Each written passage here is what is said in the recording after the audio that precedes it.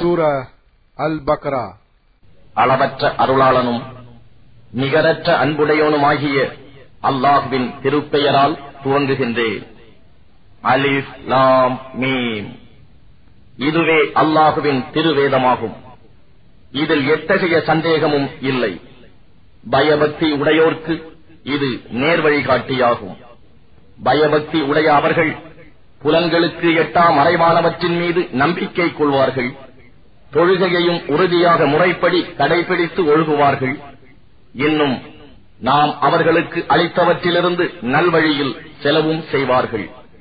நபியே, இன்னும் அவர்கள் உமக்கு அருளப்பெற்ற வேதத்தின் மீதும் உமக்கு முன்னர் அருளப்பட்டவை மீதும் நம்பிக்கை கொள்வார்கள். இன்னும் மறுமையை உறுதியாக நம்புவார்கள். இவர்கள்தான் தங்கள் இறைவனின் நேர்வழியில் இருப்பவர்கள். மேலும் நிச்சயமாக இவர்களே வெற்றியாளர்கள். நிச்சயமாக இறைவனை நிராகரிப்போரை நீர் அச்சமூட்டி எச்சரித்தாலும் சரி அல்லது எச்சரிக்காவிட்டாலும் சரியே, அவர்கள் ஈமான் இறை நம்பிக்கை கொள்ள மாட்டார்கள். அல்லாஹ் அவர்களின் இதயங்களிலும் செவி புலன்களிலும் முத்திரை வைத்து விட்டான்.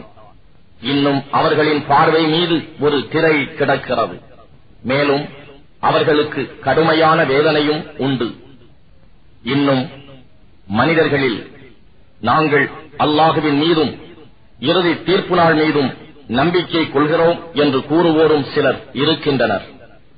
ஆனால் உண்மையில் அவர்கள் நம்பிக்கை கொண்டோர் அல்லர். இவ்வாறு கூறி அவர்கள் அல்லாஹுவையும் இறை நம்பிக்கை கொண்டோரையும் ஏமாற்றவே நினைக்கின்றார்கள். ஆனால் அவர்கள் உண்மையில் தம்மை தாமே ஏமாற்றிக் கொள்கிறார்களே தவிர வேறில்லை. எனினும் அவர்கள் இதை உணர்ந்து கொள்ளவில்லை. அவர்களுடைய இதயங்களில் ஒரு நோய் உள்ளது. அல்லாஹ் அந்த நோயை அவர்களுக்கு இன்னும் அதிகமாக ஆக்கிவிட்டார். மேலும் அவர்கள் பொய் சொல்லும் காரணத்தினால் அவர்களுக்கு துன்பம் தரும் வேதனையும் உண்டு. பூமியில் குழப்பத்தை உண்டாக்காதீர்கள் என்று அவர்களிடம் சொல்லப்பட்டால் நிச்சயமாக நாங்கள்தாம் சமாதானவாதிகள் என்று அவர்கள் சொல்கிறார்கள். நிச்சயமாக அவர்கள்தாம் குழப்பம் உண்டாக்குபவர்கள் அன்றோ? ஆனால் அவர்கள் இதை உணர்கிறார்கள் இல்லை. மேலும் மற்ற மனிதர்கள் நம்பிக்கை கொண்டது போன்று நீங்களும் நம்பிக்கை கொள்ளுங்கள் என்று அவர்களிடம் சொல்லப்பட்டால் மூடர்கள் நம்பிக்கை கொண்டது போல நாங்களும் நம்பிக்கை கொள்ள வேண்டுமா என்று அவர்கள் கூறுகிறார்கள். அப்படி அல்ல. நிச்சயமாக இப்படி கூறுபவர்களே மூடர்கள் அல்லவா? ஆயினும் தம் மடமையை இவர்கள் அறிவதில்லை. இன்னும் இந்த போலி விசுவாசிகள் ஈமான் கொண்டிருப்போரை சந்திக்கும் போது நாங்கள் ஈமான் கொண்டிருக்கிறோம் என்று கூறுகிறார்கள். ஆனால் அவர்கள் தங்கள் ஷைத்தான்களுடன் தனித்திருக்கும் போது நிச்சயமாக நாங்கள் உங்களுடன் தான் இருக்கிறோம், நிச்சயமாக நாங்கள் அவர்களை பரிகாசம் செய்பவர்களாகவே இருக்கிறோம் என கூறுகிறார்கள். அல்லாஹுதான் இவர்களை பரிகசிக்கிறான். இன்னும் இவர்களின் வழிகேட்டிலேயே கபோதிகளாக கட்டழியும்படி விட்டு விடுகிறான். இவர்கள்தாம் நேர்வழிக்கு பதிலாக தவறான வழியை கொள்முதல் செய்து கொண்டவர்கள். ஆனால் இவர்களுடைய இந்த வியாபாரம் இலாபம் தராது. மேலும் இவர்கள் நேர்வழி பெறுபவர்களும் அல்லர். இத்தகையோருக்கு ஓர் உதாரணம் நெருப்பை மூட்டிய ஒருவனின் உதாரணத்தை போன்றது. அந்நெருப்பானது அவனை சுற்றிலும் ஒளி வீசிய போது அல்லாஹ் அவர்களுடைய கண்களின் ஒளியை பறித்து விட்டான். இன்னும் பார்க்க முடியாத காரிருளில் அவர்களை விட்டுவிட்டான். அவர்கள் செவிடர்களாக, ஊமையர்களாக, குருடர்களாக இருக்கின்றனர். எனவே அவர்கள் நேரான வழியின் பக்கம் மீளமாட்டார்கள். அல்லது இன்னும் ஓர் உதாரணம், காரிருளும் இடியும் மின்னலும் கொண்டு வானத்திலிருந்து கடுமழை கொட்டும் மேகம். இதில் அகப்பட்டுக் கொண்டோர் மரணத்துக்கு அஞ்சி இடியோசையை விட்டு தப்பித்துக் கொள்ள தங்கள் விரல்களை தம் காதுகளில் வைத்துக் கொள்கிறார்கள். ஆனால் அல்லாஹ் எப்போதும் இந்த நிராகரிப்பவர்களை சூழ்ந்தவனாகவே இருக்கின்றான். அம்மின்னல் அவர்களின் கண் பார்வையை பறித்துவிட பார்க்கிறது. அம்மின்னலானது அவர்களுக்கு ஒளி தரும் போதெல்லாம் அவர்கள் அதன் துணையினால் நடக்கிறார்கள். அவர்களை இருள் சூழ்ந்து கொள்ளும் போது வழி அறியாது நின்று விடுகிறார்கள். மேலும் அல்லாஹ் நாடினால் அவர்களுடைய கேள்வி புலனையும் பார்வைகளையும் போக்கிவிடுவான். நிச்சயமாக அல்லாஹ் எல்லாவற்றின் மீதும் பேராற்றல் உடையவன். மனிதர்களே, நீங்கள் உங்களையும் உங்களுக்கு முன் இருந்தோரையும் படைத்த உங்கள் இறைவனையே வணங்குங்கள். அதனால் நீங்கள் இறையச்சமும் தூய்மையும் உடையோராகலாம். அந்த இறைவனே உங்களுக்காக பூமியை விரிப்பாகவும் வானத்தை விதானமாகவும் அமைத்து வானத்தினின்றும் மழை பொழியச் செய்து அதனின்று உங்கள் உணவிற்காக கனிவர்க்கங்களை வெளிவரச் செய்கிறான். இந்த உண்மையெல்லாம் நீங்கள் அறிந்து கொண்டே இருக்கும் நிலையில் அவனுக்கு எவரையும் இணையாக்காதீர்கள். இன்னும் நம் அடியாருக்கு முஹம்மது ஸல்லல்லாஹு அலைஹி வஸல்லம் அவர்களுக்கு நாம் அருளியுள்ள வேதத்தில் நீங்கள் சந்தேகம் உடையோராக இருப்பீர்களானால், அந்த சந்தேகத்தில் உண்மை உடையோராகவும் இருப்பீர்களானால், அல்லாஹ்வை தவிர உங்கள் உதவியாளர்களையெல்லாம் ஒன்றாக அழைத்து வைத்துக் கொண்டு இது போன்ற ஓர் அத்தியாயமேனும் கொண்டு வாருங்கள். அப்படி நீங்கள் செய்யாவிட்டால் அப்படி செய்ய உங்களால் திண்ணமாக முடியாது. நரக நெருப்பை அஞ்சிக் கொள்ளுங்கள். மனிதர்களையும் கற்களையும் எரிபொருளாக கொண்டது அந்த நெருப்பு. இறைவனையும் அவன் வேதத்தையும் ஏற்க மறுக்கும் நிராகரிப்பவர்களுக்காகவே அது சித்தப்படுத்தப்பட்டுள்ளது. ஆனால் நம்பிக்கை கொண்டு நற்கர்மங்கள் செய்வோருக்கு நன்மாராயங்கள் கூறுவீராக. சதா ஓடிக்கொண்டிருக்கும் ஆறுகளை கொண்ட சுவனச் சோலைகள் அவர்களுக்காக உண்டு. அவர்களுக்கு உண்ண அங்கிருந்து ஏதாவது கனி கொடுக்கப்படும் போதெல்லாம் இதுவே முன்னரும் நமக்கு உலகில் கொடுக்கப்பட்டிருக்கிறது என்று கூறுவார்கள். ஆனால் தோற்றத்தில் இது போன்றதுதான் அவர்களுக்கு உலகத்தில் கொடுக்கப்பட்டிருந்தன. இன்னும் அவர்களுக்கு அங்கு தூய துணைவியரும் உண்டு. மேலும் அவர்கள் அங்கே நிரந்தரமாக வாழ்வார்கள். நிச்சயமாக அல்லாஹ் கொசுவையோ அதிலும் அற்பத்தில் மேற்பட்டதையோ உதாரணம் கூறுவதில் வெட்கப்பட மாட்டான். இறை நம்பிக்கை கொண்டவர்கள் நிச்சயமாக அவ்வுதாரணமானது தங்கள் இறைவனிடம் இருந்து வந்துள்ள உண்மை என்பதை அறிவார்கள். ஆனால் இறை நம்பிக்கை அற்ற நிராகரிப்பவர்களோ இவ்வித உதாரணத்தின் மூலம் இறைவன் என்ன நாடுகிறான் என்று ஏளனமாக கூறுகிறார்கள். அவன் இதை கொண்டு பலரை வழிகேட்டில் விடுகிறான், இன்னும் பலரை நல்வழிப்படுத்துகிறான். ஆனால் தீயவர்களை தவிர வேறு யாரையும் அவன் அதனால் வழிகேட்டில் ஆக்குவதில்லை. இத்தீயவர்கள் அல்லாஹுவிடம் செய்த ஒப்பந்தத்தை அது உறுதிப்படுத்தப்பட்ட பின்னர் முறித்து விடுகின்றனர். அல்லாஹ் ஒன்றிணைக்கப்பட வேண்டும் என்று கட்டளையிட்டதை துண்டித்து விடுவதுடன் பூமியில் குழப்பத்தையும் உண்டாக்குகிறார்கள். இவர்களேதாம் நஷ்டவாளிகள். நீங்கள் எப்படி அல்லாஹுவை நம்ப மறுக்கிறீர்கள்? இல்லாமையில் உயிரற்றோராக இருந்த உங்களுக்கு அவனே உயிரூட்டினான். பின்பு அவன் உங்களை மரிக்கச் செய்வான், மீண்டும் உங்களை உயிர் பெறச் செய்வான். இன்னும் நீங்கள் அவன் பக்கமே திருப்பி கொண்டு வரப்படுவீர்கள். இறைவன் எத்தகையவன் என்றால் அவனே உலகத்தில் உள்ள அனைத்தையும் உங்களுக்காக படைத்தான். பின் அவன் வானத்தின் பக்கம் முற்பட்டான், அவற்றை 7 வானங்களாக ஒழுங்காக்கினான். அன்றியும் அவனே அவற்றில் உள்ள ஒவ்வொரு பொருளையும் நன்கு அறிபவனாக இருக்கின்றான். நபியே, இன்னும் இறைவன் வானவர்களை நோக்கி, நிச்சயமாக நான் பூமியில் என் பிரதிநிதியை கலீஃபாவை அமைக்கப் போகிறேன் என்று கூறியபோது அவர்கள், இறைவா, அதில் குழப்பத்தை உண்டாக்கி இரத்தம் சிந்துவோரையா நீ அமைக்கப் போகிறாய்?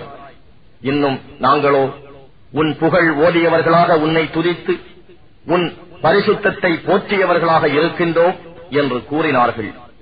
அதற்கு இறைவன், நீங்கள் அறியாதவற்றையெல்லாம் நிச்சயமாக நான் அறிவேன் என கூறினான். இன்னும் இறைவன் எல்லா பொருட்களின் பெயர்களையும் ஆதமுக்கு கற்றுக் கொடுத்தான். பின் அவற்றை வானவர்கள் முன் எடுத்துக் காட்டி, நீங்கள் உங்கள் கூற்றில் உண்மையாளர்களாக இருப்பின் இவற்றின் பெயர்களை எனக்கு விவரியுங்கள் என்றான். அவர்கள், இறைவா, நீயே தூயவன், நீ எங்களுக்கு கற்றுக் கொடுத்தவை தவிர வேறு யாரொன்றையும் நாங்கள் அறியோ. நிச்சயமாக நீயே பேரறிவாளன், விவேகம் மிக்கோன் என கூறினார்கள். ஆதமே, அப்பொருட்களின் பெயர்களை அவர்களுக்கு விவரிப்பீராக என்று இறைவன் சொன்னான். அவர் அப்பெயர்களை அவர்களுக்கு விவரித்தபோது, நிச்சயமாக நான் வானங்களிலும் பூமியிலும் மறைந்திருப்பவற்றை அறிவேன் என்றும், நீங்கள் வெளிப்படுத்துவதையும் நீங்கள் மறைத்துக் கொண்டிருப்பதையும் நான் அறிவேன் என்றும் உங்களிடம் நான் சொல்லவில்லையா என்று இறைவன் கூறினான். பின்னர் நாம் மலக்குகளை நோக்கி ஆதமுக்கு பணிந்து சுஜூது செய்யுங்கள் என்று சொன்னபோது, இப்லீஸை தவிர மற்ற அனைவரும் சிரம் பணிந்தனர். அவன் இப்லீஸ் மறுத்தான், ஆணவமும் கொண்டான். இன்னும் அவன் நிராகரிப்பவர்களை சார்ந்தவனாகிவிட்டான். மேலும் நாம், ஆதமே, நீரும் உம் மனைவியும் இச்சுவனபதியில் குடியிருங்கள். மேலும் நீங்கள் இருவரும் விரும்பும் வளமானவற்றையெல்லாம் விரும்பிய இடங்களில் உண்ணுங்கள். ஆனால் நீங்கள் இருவரும் இம்மரத்தை நெருங்கவும் வேண்டாம். அப்படி செய்தீர்களானால் நீங்கள் இருவரும் அக்கிரமக்காரர்களில் இன்றும் ஆகிவிடுவீர்கள் என்று சொன்னோம். இதன் பின் ஷைத்தான் அவர்கள் இருவரையும் அதிலிருந்து வழி தவறச் செய்தான். அவர்கள் இருவரும் இருந்த நிலையிலிருந்து வெளியேறுமாறு செய்தான். இன்னும் நாம், நீங்கள் யாவரும் இங்கிருந்து இறங்குங்கள். உங்களில் ஒருவருக்கொருவர் பகைவராக இருப்பீர்கள். பூமியில் ஒரு குறிப்பிட்ட காலம் வரை உங்களுக்கு தங்குமிடமும் வாழ்க்கை தேட்டத்துக்கு உரிய தலமாகவும் இருக்கும் என்று கூறினோம். பின்னர் ஆதம் தம் இறைவனிடம் இருந்த சில வாக்குகளை கற்றுக்கொண்டார். இன்னும் அவற்றின் மூலமாக இறைவனிடம் மன்னிப்பு கோரினார். எனவே இறைவன் அவரை மன்னித்தான். நிச்சயமாக அவன் மிக மன்னிப்போனும் கருணையாளனும் ஆவான். பின்பு நாம் சொன்னோம், நீங்கள் அனைவரும் இவ்விடத்தை விட்டும் இறங்கிவிடுங்கள். என்னிடம் இருந்து உங்களுக்கு நிச்சயமாக நல்வழியை காட்டும் அறவுரைகள் வரும்போது, யார் என்னுடைய அவ்வழியை பின்பற்றுகிறார்களோ அவர்களுக்கு எத்தகைய பயமும் இல்லை, அவர்கள் துக்கப்படவும் மாட்டார்கள். அன்றி யார் இதை ஏற்க மறுத்து நம் வசனங்களையும் அத்தாட்சிகளையும் பொய்ப்பிக்க முற்படுகிறார்களோ அவர்கள் நரக நெருப்பின் தோழர்களாவர். அவர்கள் அந்நரகத்தில் என்றென்றும் தங்கியிருப்பர். இஸ்ராயேலின் சந்ததியினரே, நான் உங்களுக்கு அளித்த என்னுடைய அருட்கொடையை நினைவு கூறுங்கள். நீங்கள் என் வாக்குறுதியை நிறைவேற்றுங்கள். நான் உங்கள் வாக்குறுதியை நிறைவேற்றுவேன். மேலும் நீங்கள் வேறு எவருக்கும் அஞ்சாது எனக்கே அஞ்சுவீர்களாக. இன்னும் நான் இறக்கிய வேதத்தை நம்புங்கள். இது உங்களிடம் உள்ள வேதத்தை மெய்ப்பிக்கின்றது. நீங்கள் அதை ஏற்க மறுப்பவர்களில் முதன்மையானவர்களாயிருந்து விட வேண்டாம். மேலும் என் திருவசனங்களை சொற்ப விலைக்கு விற்று விடாதீர்கள். இன்னும் எனக்கே நீங்கள் அஞ்சி ஒழுகி வருவீர்களாக. நீங்கள் அறிந்து கொண்டே உண்மையை பொய்யுடன் கலக்காதீர்கள். உண்மையை மறைக்கவும் செய்யாதீர்கள். தொழுகையை கடைபிடியுங்கள். ஜகாத்தையும் ஒழுங்காக கொடுத்து வாருங்கள். ருக்கு செய்வோரோடு சேர்ந்து குனிந்து நீங்களும் ருக்கு செய்யுங்கள். நீங்கள் வேதத்தையும் ஓதிக்கொண்டே மற்ற மனிதர்களை நன்மை செய்யுமாறு ஏவி அதே நேரத்தில் தங்களையே மறந்து விடுகிறீர்களா? நீங்கள் சிந்தித்து புரிந்து கொள்ள வேண்டாமா? மேலும் பொறுமையை கொண்டும் தொழுகையை கொண்டும் அல்லாஹ்விடம் உதவி தேடுங்கள். எனினும் நிச்சயமாக இது உள்ளச்சம் உடையோருக்கன்றி மற்றவர்களுக்கு பெரும் பாரமாகவே இருக்கும். உள்ளச்சம் உடைய அவர்கள்தாம் திடமாக தாம் தங்கள் இறைவனை சந்திப்போம், நிச்சயமாக அவனிடமே தாம் திரும்பச் செல்வோம் என்பதை உறுதியாக கருத்தில் கொண்டோர் ஆவர். இஸ்ராயேலின் மக்களே, முன்னர் நான் உங்களுக்கு அளித்த அருட்கொடையையும் உலகோர் யாவரையும் விட உங்களை மேன்மைப்படுத்தினேன் என்பதையும் நினைவு கூறுங்கள். இன்னும் ஓர் ஆத்மா மற்றோர் ஆத்மாவிற்கு சிறிதும் பயன்பட முடியாதே அந்த ஒரு நாளை நீங்கள் அஞ்சி நடத்தீர்களாக. அந்நாளில் எந்த பரிந்துரையும் அதற்காக ஏற்றுக்கொள்ளப்பட மாட்டாது. அதற்காக எந்த பதிலீடும் பெற்றுக் கொள்ளப்பட மாட்டாது. அன்றையும் பாவம் செய்த அவர்கள் உதவி செய்யப்படவும் மாட்டார்கள். உங்களை கடுமையாக வேதனைப்படுத்தி வந்த ஃபிர்அவுனின் கூட்டத்தாரிடம் இருந்து உங்களை நாம் விடுவித்ததையும் நினைவு கூறுங்கள். அவர்கள் உங்கள் ஆண் மக்களை கொன்று பெண் மக்களை மட்டும் வாழவிட்டிருந்தார்கள். அதில் உங்களுக்கு உங்கள் இறைவனிடம் இருந்து ஒரு பெரும் சோதனை இருந்தது.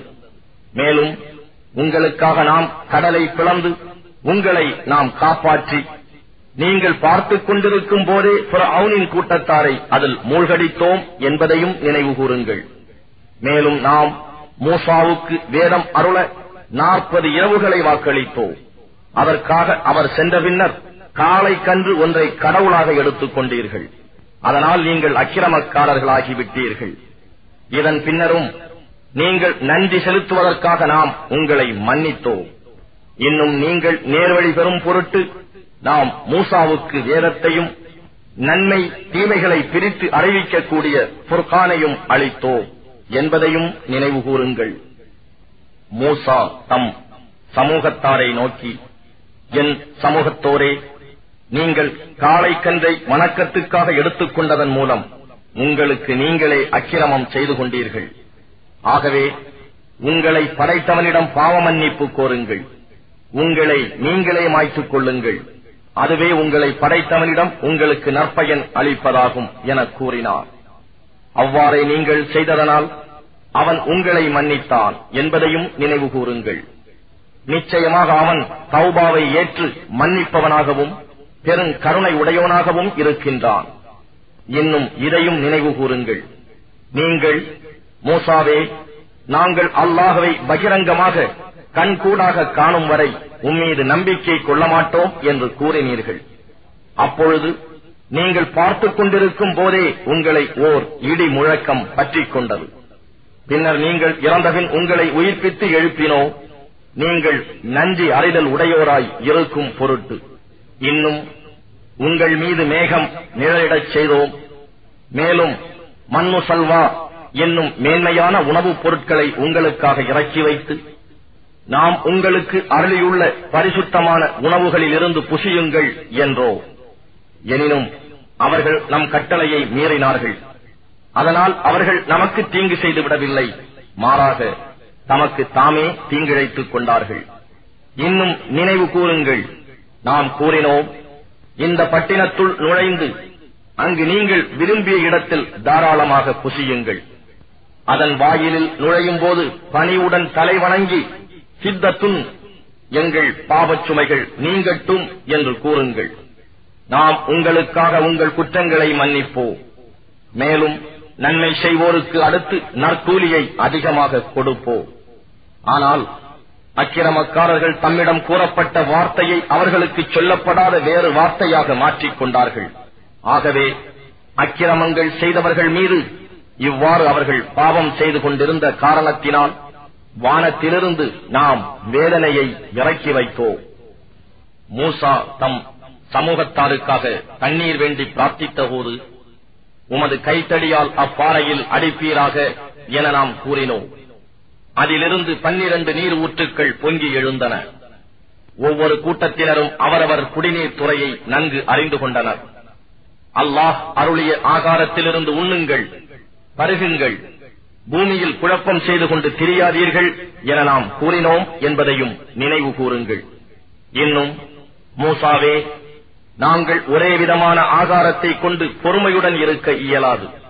ஆதலால் பூமி விளைவிக்கும் அதன் கீரையையும் அதன் வெள்ளரிக்காயையும் அதன் கோதுமையையும் அதன் பருப்பையும் அதன் வெங்காயத்தையும் எங்களுக்கு வெளிப்படுத்தி தருமாறு உம் இறைவனிடம் எங்களுக்காக கேளும் என்று நீங்கள் கூற, நல்லதாக எது இருக்கிறதோ அதற்கு பதிலாக மிக தாழ்வானதை நீங்கள் மாற்றிக்கொள்ள நாடுகிறீர்களா?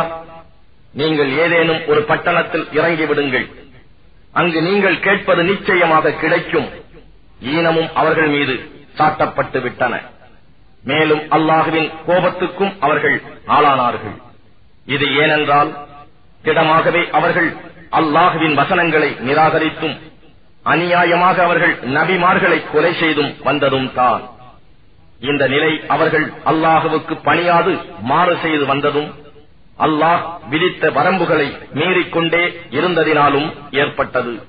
ஈமான் கொண்டவர்களாயினும் யூதர்களாயினும் கிறிஸ்தவர்களாயினும் சாபிஈன்களாயினும் நிச்சயமாக எவர் அல்லாஹுவின் மீதும் இறுதி நாள் மீதும் நம்பிக்கை கொண்டு சாலிகான நற்கர்மங்கள் செய்கிறார்களோ அவர்களின் நற்கூலி நிச்சயமாக அவர்களுடைய இறைவனிடம் இருக்கிறது. மேலும் அவர்களுக்கு யாதொரு பயமும் இல்லை, அவர்கள் துக்கப்படவும் மாட்டார்கள். இன்னும் நாம் உங்களிடம் வாக்குறுதி வாங்கி தூர் மலையை உங்கள் மேல் உயர்த்தி நாம் உங்களுக்கு கொடுத்த வேதத்தை உறுதியுடன் பற்றிக் கொள்ளுங்கள், அதில் உள்ளவற்றை நினைவில் வைத்துக் கொள்ளுங்கள், அப்படி செய்வீர்களானால் நீங்கள் பயபக்தியுடையோர் ஆவீர்கள் என்று நாம் கூறியதையும் நினைவு கூறுங்கள். அதன் பின்னும் நீங்கள் உங்கள் வாக்குறுதியை புறக்கணித்து மாறிவிட்டீர்கள். உங்கள் மீது அல்லாஹுவின் கருணையும் அவன் அன்பும் இல்லாவிட்டால் நீங்கள் முற்றிலும் நஷ்டவாளிகளாகி இருப்பீர்கள். இன்னும் இதுவும் உங்களுக்கு தெரியும், உங்கள் முன்னோர்களில் சிலர் சபது தினத்தின் வரம்பை மீறினர். அதனால் நாம் அவர்களிடம் சிறுமையடைந்த குரங்குகளாகி விடுங்கள் என்று கூறினோம். இன்னும் நாம் இதனை அக்காலத்தில் உள்ளவர்களுக்கும் அதற்கு பின் வரக்கூடியவர்களுக்கும் படிப்பினையாகவும் பயபக்தி உடையவர்களுக்கு நல்ல உபதேசமாகவும் ஆக்கினோ. இன்னும் இதையும் நினைவு கூறுங்கள், மூசா தம் சமூகத்தாரிடம் நீங்கள் ஒரு பசுமாட்டை அறுக்க வேண்டும் என்று நிச்சயமாக அல்லாஹ் உங்களுக்கு கட்டளையிடுகிறான் என்று சொன்னபோது அவர்கள், மூசாவே, எங்களை பரிகாசத்துக்கு ஆளாக்குகின்றீரா என்று கூறினார். அப்பொழுது அவர், அப்படி பரிகசிக்கும் அறிவீனர்களில் ஒருவனாக நான் ஆகிவிடாமல் அல்லாஹுவிடம் பாதுகாப்பு தேடுகிறேன் என்று கூறினார். அது எத்தகையது என்பதை எங்களுக்கு விளங்கும்படி இறைவனை எங்களுக்காக வேண்டும் என்றார்கள். இறைவன் சொற்படி அப்பசுமாடு அதிக கிழடும் அல்ல, கன்றும் அல்ல, நடுத்தரமானது. எனவே உங்களுக்கு இட்டதை நீங்கள் நிறைவேற்றுங்கள் என்று மூசா கூறினார். அதன் நிறம் யாது என்பதை விளக்கும்படி நமக்காக இறைவனை வேண்டும் என அவர்கள் கூறினார்கள்.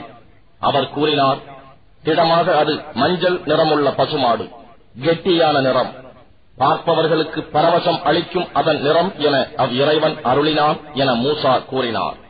அவர்கள், இன்னும் அது எப்படிப்பட்டது என்று இறைவனை எங்களுக்காக விளக்கச் சொல்லும், எங்களுக்கு எல்லா பசுமாடுகளும் திடனாக ஒரே மாதிரியாக தோன்றுகின்றன. அல்லாஹ் நாடினால் நிச்சயமாக நாம் நேர்வழி பெறுவோம் என்று கூறினார்கள். அதற்கு மூசா, நிச்சயமாக அப்பசுமாடு நிலத்தில் உழவடித்தோ நிலத்திற்கு நீர் பாய்ச்சவோ பயன்படுத்தப்படாதது, ஆரோக்கியமானது, எவ்விதத்திலும் வடுவில்லாதது என்று இறைவன் கூறுகிறான் என கூறினார். இப்பொழுதுதான் நீர் சரியான விவரத்தை கொண்டு வந்தீர் என்று சொல்லி அவர்கள் அப்பசுமாட்டை அறுத்தார்கள். ஆனால் அதை அவர்கள் நல்ல மனதுடன் செய்யவில்லை. நீங்கள் ஒரு மனிதனை கொன்றீர்கள், பின் அது பற்றி ஒருவருக்கொருவர் குற்றம் சாட்டி தர்க்கித்துக் கொண்டிருந்தீர்கள். ஆனால் அல்லாஹ் நீங்கள் மறைத்ததை வெளியாக்குபவனாக இருந்தான் என்பதை நினைவு கூறுங்கள். அறுக்கப்பட்ட அப்பசுவின் ஒரு துண்டால் அக்கொலையுண்டவனின் சடலத்தில் அடியுங்கள் என்று அப்பால் நாம் சொன்னோம். இவ்வாறே அல்லாஹ் இறந்தவர்களை உயிர்ப்பிக்கிறான். நீங்கள் நல்ல அறிவு பெறும் பொருட்டு தன் அத்தாட்சிகளையும் அவன் இவ்வாறு உங்களுக்கு காட்டுகிறான். இத்தகைய அத்தாட்சிகளை கண்டபின்னரும் உங்கள் இதயங்கள் இறுகிவிட்டன. அவை கற்பாறையைப் போல் ஆயின, அல்லது அதைவிடவும் அதிக கடினமாயின.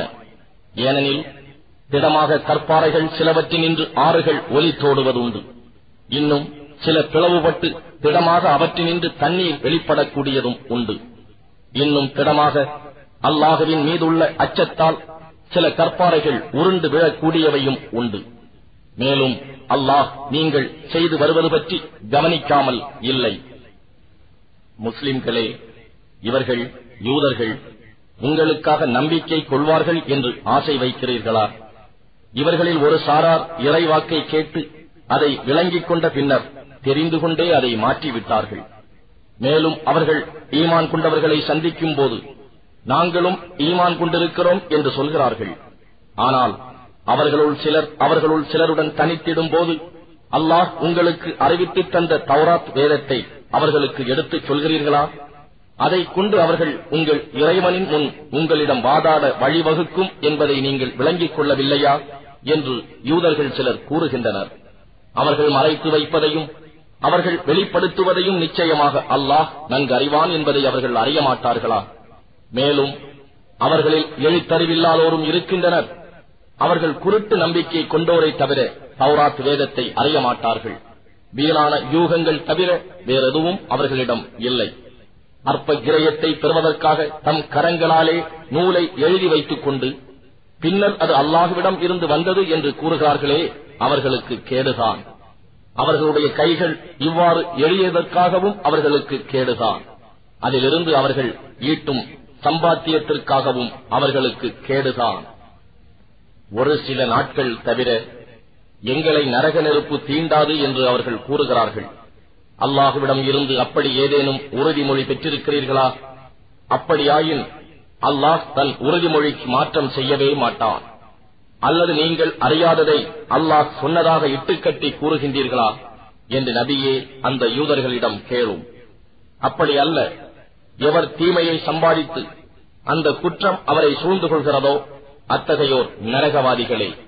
அவர்கள் அந்நரகத்தில் என்றென்றும் இருப்பார்கள். ஆனால் எவர் நம்பிக்கை கொண்டு நற்கர்மங்களை செய்கிறார்களோ அவர்கள் சொர்க்கவாசிகள். அவர்கள் அங்கு என்றென்றும் இருப்பார்கள். இன்னும் நினைவு கூறுங்கள், நாம் இஸ்ராயேலின் மக்களிடத்தில் அல்லாஹ்வை தவிர வேறு எவரையும் எதனையும் நீங்கள் வணங்கக்கூடாது. உங்கள் பெற்றோருக்கும் உறவினர்களுக்கும் அனாதைகளுக்கும் மிஸ்கீன்களான ஏழைகளுக்கும் நன்மை செய்யுங்கள். மனிதர்களிடம் அழகானதை பேசுங்கள். மேலும் தொழுகையை முறையாக கடைபிடித்து வாருங்கள். ஜக்காத்தையும் ஒழுங்காக கொடுத்து வாருங்கள் என்று உறுதிமொழியை வாங்கினோம். ஆனால் உங்களில் சிலரை தவிர மற்ற யாவரும் உறுதிமொழியை நிறைவேற்றாமல் அதிலிருந்து புரண்டு விட்டீர்கள். இன்னும் நீங்கள் புறக்கணித்தவர்களாகவே இருக்கிறீர்கள். இன்னும் நினைவு கூறுங்கள், உங்களிடையே இரத்தங்களை சிந்தாதீர்கள். உங்களில் ஒருவர் மற்றவரை தம் வீடுகளை விட்டும் வெளியேற்றாதீர்கள் என்னும் உறுதிமொழியை வாங்கினோம். இதன்படி நடப்பதாக உறுதியளித்தீர்கள். அதற்கு நீங்களே சாட்சியாகவும் இருந்தீர்கள். இவ்வாறு உறுதிப்படுத்திய நீங்களே உங்களிடையே கொலை செய்கின்றீர்கள். உங்களிலேயே ஒரு சாராரை அவர்களுடைய வீடுகளில் இருந்து வெளியேற்றுகிறீர்கள். அவர்கள் மீது அக்கிரமம் புரியவும் பகைமை கொள்ளவும் அவர்களின் விரோதிகளுக்கு உதவி செய்கிறீர்கள். வெளியேற்றப்பட்டவர்கள் இவ்விரோதிகளிடம் சிக்கி கைதிகளாக உங்களிடம் வந்தால் அப்பொழுது மட்டும் பழிப்புக்கு அஞ்சி நஷ்ட ஈடு கொடுத்து அவர்களை விடுதலை செய்து விடுகிறீர்கள். ஆனால் அவர்களை வீடுகளை விட்டு வெளியேற்றுவது உங்கள் மீது தடுக்கப்பட்ட செயலாகும். அப்படி என்றால் நீங்கள் வேதத்தில் சிலரை நம்பி சிலரை மறுக்கிறீர்களா? எனவே உங்களில் இவ்வகையில் செயல்படுகிறவர்களுக்கு இவ்வுலக வாழ்வில் இழிவை தவிர வேறு கூலி எதுவும் கிடைக்காது. மறுமை நாளிலோ அவர்கள் மிக கடுமையான வேதனையின்பால் மீட்டப்படுவார்கள். இன்னும் நீங்கள் செய்து வருவதை அல்லாஹ் கவனிக்காமல் இல்லை. மறுமையின் நிலையான வாழ்க்கைக்கு பகரமாக அற்பமான இவ்வுலக வாழ்க்கையை விலைக்கு வாங்கிக் கொண்டவர்கள் இவர்கள்தாம். ஆகவே இவர்களுக்கு ஒரு சிறிதளவும் வேதனை இலேசாக்கப்பட மாட்டாது. இவர்கள் உதவியும் செய்யப்பட மாட்டார்கள்.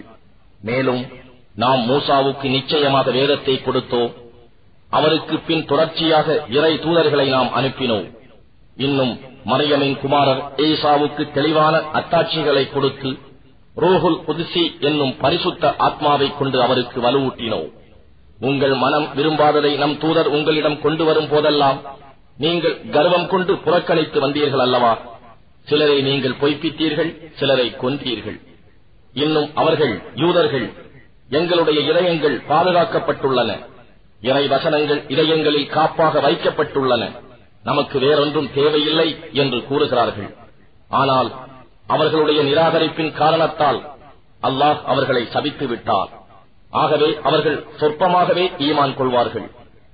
அன்றியும் அவர்களிடம் இருக்கும் வேதத்தை மெய்ப்பிக்கும் அல் குர்ஆன் என்னும் வேதம் வந்தது. முன்னரெல்லாம் இந்த யூதர்கள் நிராகரிப்பவர்கள் மீது வெற்றி கொள்வதற்காக இவ்வேதத்தின் பொருட்டு வேண்டிக் கொண்டிருந்தார்கள். ஆனால் அவர்கள் வரும் என எதிர்பார்த்துக் கொண்டிருந்த வேதம் இதுதான் என்று நன்கறிந்து கொண்டே அவர்கள் இவ்வேதத்தை நிராகரிக்கிறார்களே. இப்படி நிராகரிப்போர் மீது அல்லாஹுவின் சாபக்கேடு உண்டாவதாக. அல்லாஹ் தன் நல்லடியார்களில் அவன் விரும்பியவர் மீது தன்னுடைய அருட்கொடையை வஹி இறக்கி வைத்தான். அது தங்கள் மீது அருளப்படவில்லையே என்ற பொறாமையால் அல்லாஹ் இறக்கிய வேதத்தை நிராகரித்தார்கள். இப்படி தங்கள் ஆத்மாக்களை விற்று அவர்கள் பெற்றுக் கொண்டது மிகவும் கெட்டது. இதனால் அவர்கள் இறைவனுடைய கோபத்தின் மேல் கோபத்திற்கு ஆளாகிவிட்டார்கள். இன்னும் நிராகரிப்பவர்களுக்கு இழிவான வேதனை உண்டு. அல்லாஹ் இறக்கி வைத்த திரு குர்ஆன் மீது நம்பிக்கை கொள்ளுங்கள் என்று அவர்களுக்கு சொல்லப்பட்டால் எங்கள் மீது இறக்கப்பட்டதன் மீதுதான் நம்பிக்கை கொள்வோம் என்று கூறுகிறார்கள். அதை தவிர உள்ளவற்றை நிராகரிக்கிறார்கள். ஆனால் இதுவோ குர்ஆன் அவர்களிடம் இருப்பதை உண்மைப்படுத்தும் மெய்யான வேதமாகும். நீங்கள் உண்மை விசுவாசிகளாக இருந்தால் ஏன் அல்லாஹுவின் முந்திய நபிமார்களை நீங்கள் கொலை செய்தீர்கள் என்று அவர்களிடம் நபியே கேட்பீராக. நிச்சயமாக மூசா உங்களிடம் தெளிவான அத்தாட்சிகளை கொண்டு வந்தார். அப்படி இருந்தும் அதன்பின் காளை மாட்டை இணை வைத்து வணங்கினீர்கள். இப்படி செய்து நீங்கள் அக்கிரமக்காரர்களாய்விட்டீர்கள். இன்னும் நினைவு கூறுங்கள், நாம் உங்களிடம் வாக்குறுதி வாங்கினோம். தூர் மலையை உங்கள் மேல் உயர்த்தி நாம் உங்களுக்கு கொடுத்த வேதத்தை உறுதியுடன் பற்றிக் கொள்ளுங்கள், அதை நன்கு செவியேற்றுக் கொள்ளுங்கள் என்று. அதற்கு அவர்கள் கூறினார்கள், நாம் செவியேற்றுக் கொண்டோம், ஆனால் அதற்கு மாறு செய்தோம் என்று. அந்த நிராகரிப்பின் காரணத்தால் அவர்களுடைய இதயங்களில் காளைக்கன்றின் பிரியம் புகட்டப்பட்டு விட்டது. ஆகவே நபியே, நீங்கள் தௌராத்தில் நம்பிக்கை கொண்டு உங்கள் நம்பிக்கை இவ்வகையான தீய காரியங்களை செய்ய தூண்டுவானால் அத்தகைய நம்பிக்கையானது மிகவும் கெட்டது என்று நீர் கூறும். நபியே, இறைவனிடத்தில் உள்ள மறுமையின் வீடு சொர்க்கம் உங்களுக்கு சொந்தமானது, வேறு மனிதர்களுக்கு கிடையாது என்று உரிமை கொண்டாடுவதில் நீங்கள் உண்மையாளர்களாக இருந்தால் அதை பெறுவதற்காக அல்லாஹுவிடம் மரணத்தை விரும்புங்கள் என்று நபியே நீர் சொல்வீராக. ஆனால் அவர்கள் கரங்கள் செய்த பாவங்களை அவர்கள் முன்னமேயே அனுப்பி வைத்திருந்த காரணத்தால் அவர்கள் மரணத்தை விரும்பவே மாட்டார்கள். நிச்சயமாக அல்லாஹ் அந்த அக்கிரமக்காரர்களை நன்கு அறிந்தவனாகவே இருக்கிறான். அவர்கள் மற்ற மனிதர்களை விட இணை வைப்பவர்களையும் விட இவ்வுலக வாழ்க்கையில் பேராசை உடையவர்களாக இருப்பதை நபியே நீர் நிச்சயமாக காண்பீர். அவர்களில் ஒவ்வொருவரும் 1000 ஆண்டுகள் வாழ வேண்டும் என ஆசைப்படுகிறார்கள். ஆனால் அப்படி அவர்களுக்கு நீண்ட வயது கொடுக்கப்பட்டாலும் அவர்கள் இறைவனின் தண்டனையிலிருந்து தப்ப முடியாது. இன்னும் அல்லாஹ் அவர்கள் செய்வதையெல்லாம் கூர்ந்து பார்ப்பவனாகவே இருக்கிறான். ஜிப்ரீலுக்கு யார் விரோதியாக இருக்க முடியும் என்று நபியே நீர் கூறும். நிச்சயமாக அவர்தாம் அல்லாஹுவின் கட்டளைக்கு இணங்கி இதயத்தில் குர்ஆனை இறக்கி வைக்கிறார். அது தனக்கு முன் இருந்த வேதங்கள் உண்மை என உறுதிப்படுத்துகிறது. இன்னும் அது வழிகாட்டியாகவும் நம்பிக்கை கொண்டோருக்கு நன்மாராயமாகவும் இருக்கிறது. எவர் அல்லாஹுவுக்கும் அவனுடைய மலக்குகளுக்கும் அவனுடைய தூதர்களுக்கும் ஜிப்ரீலுக்கும் மீகாயிலுக்கும் பகைவராக இருக்கிறாரோ, நிச்சயமாக அவ்வாறு நிராகரிப்போருக்கு அல்லாஹ் பகைவனாகவே இருக்கிறார். நபியே, நிச்சயமாக நாம் மிக தெளிவான வசனங்களை உம்மீது இறக்கி வைத்திருக்கிறோம். பாசிக்கான பாவிகளை தவிர வேறு எவரும் அவற்றை நிராகரிக்க மாட்டார்கள். மேலும் அவர்கள் உடன்படிக்கைகள் செய்த போதெல்லாம் அவர்களில் ஒரு பிரிவினர் அவற்றை முறித்து விடவில்லையா? ஆகவே அவர்களில் பெரும்பாலோர் ஈமான் கொள்ள மாட்டார்கள். அவர்களிடம் இருக்கும் வேதத்தை மெய்ப்பிக்கும் ஒரு நபி அல்லாஹுவிடம் இருந்து அவர்களிடம் வந்தபோது வேதம் வழங்கப்பட்டோரில் ஒரு பிரிவினர் அல்லாஹுவின் வேதத்தை திடமாக தாங்கள் ஏதும் அறியாதவர்கள் போல் தங்கள் முதுகுக்கு பின்னால் எறிந்து விட்டார்கள். அவர்கள் சுலைமானின் ஆட்சிக்கு எதிராக ஷைத்தான்கள் ஓதியவற்றையே பின்பற்றினார்கள். ஆனால் சுலைமான் ஒருபோதும் நிராகரித்தவர் அல்லர். ஷைத்தான்கள் தாம் நிராகரிப்பவர்கள். அவர்கள்தாம் மனிதர்களுக்கு சூன்யத்தை கற்றுக் கொடுத்தார்கள். இன்னும் பாபிலோன் என்னும் ஊரில் ஹாரூத் மாரூத் என்ற 2 மலக்குகளுக்கு இறக்கப்பட்டதையும் தவறான வழியில் பிரயோகிக்க கற்றுக் கொடுத்தார்கள். ஆனால் அவர்கள் மலக்குகள் இருவரும் நிச்சயமாக நாங்கள் சோதனையாக இருக்கிறோம், இதை கற்று நீங்கள் நிராகரிக்கும் காபிர்கள் ஆகிவிடாதீர்கள் என்று சொல்லி எச்சரிக்காத வரையில் எவருக்கும் இந்த சூன்யத்தை கற்றுக் கொடுக்கவில்லை.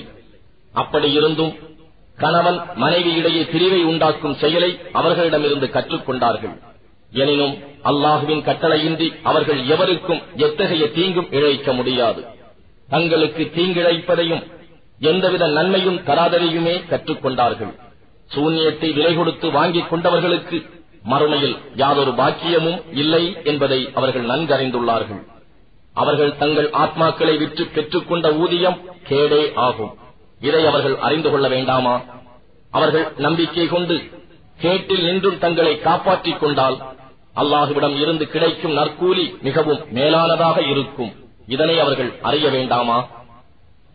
ஈமான் கொண்டோரே, நீங்கள் நம் ரசூலை பார்த்து 2 அர்த்தம் கொடுக்கும் சொல்லாகிய ராயினா என்று சொல்லாதீர்கள்.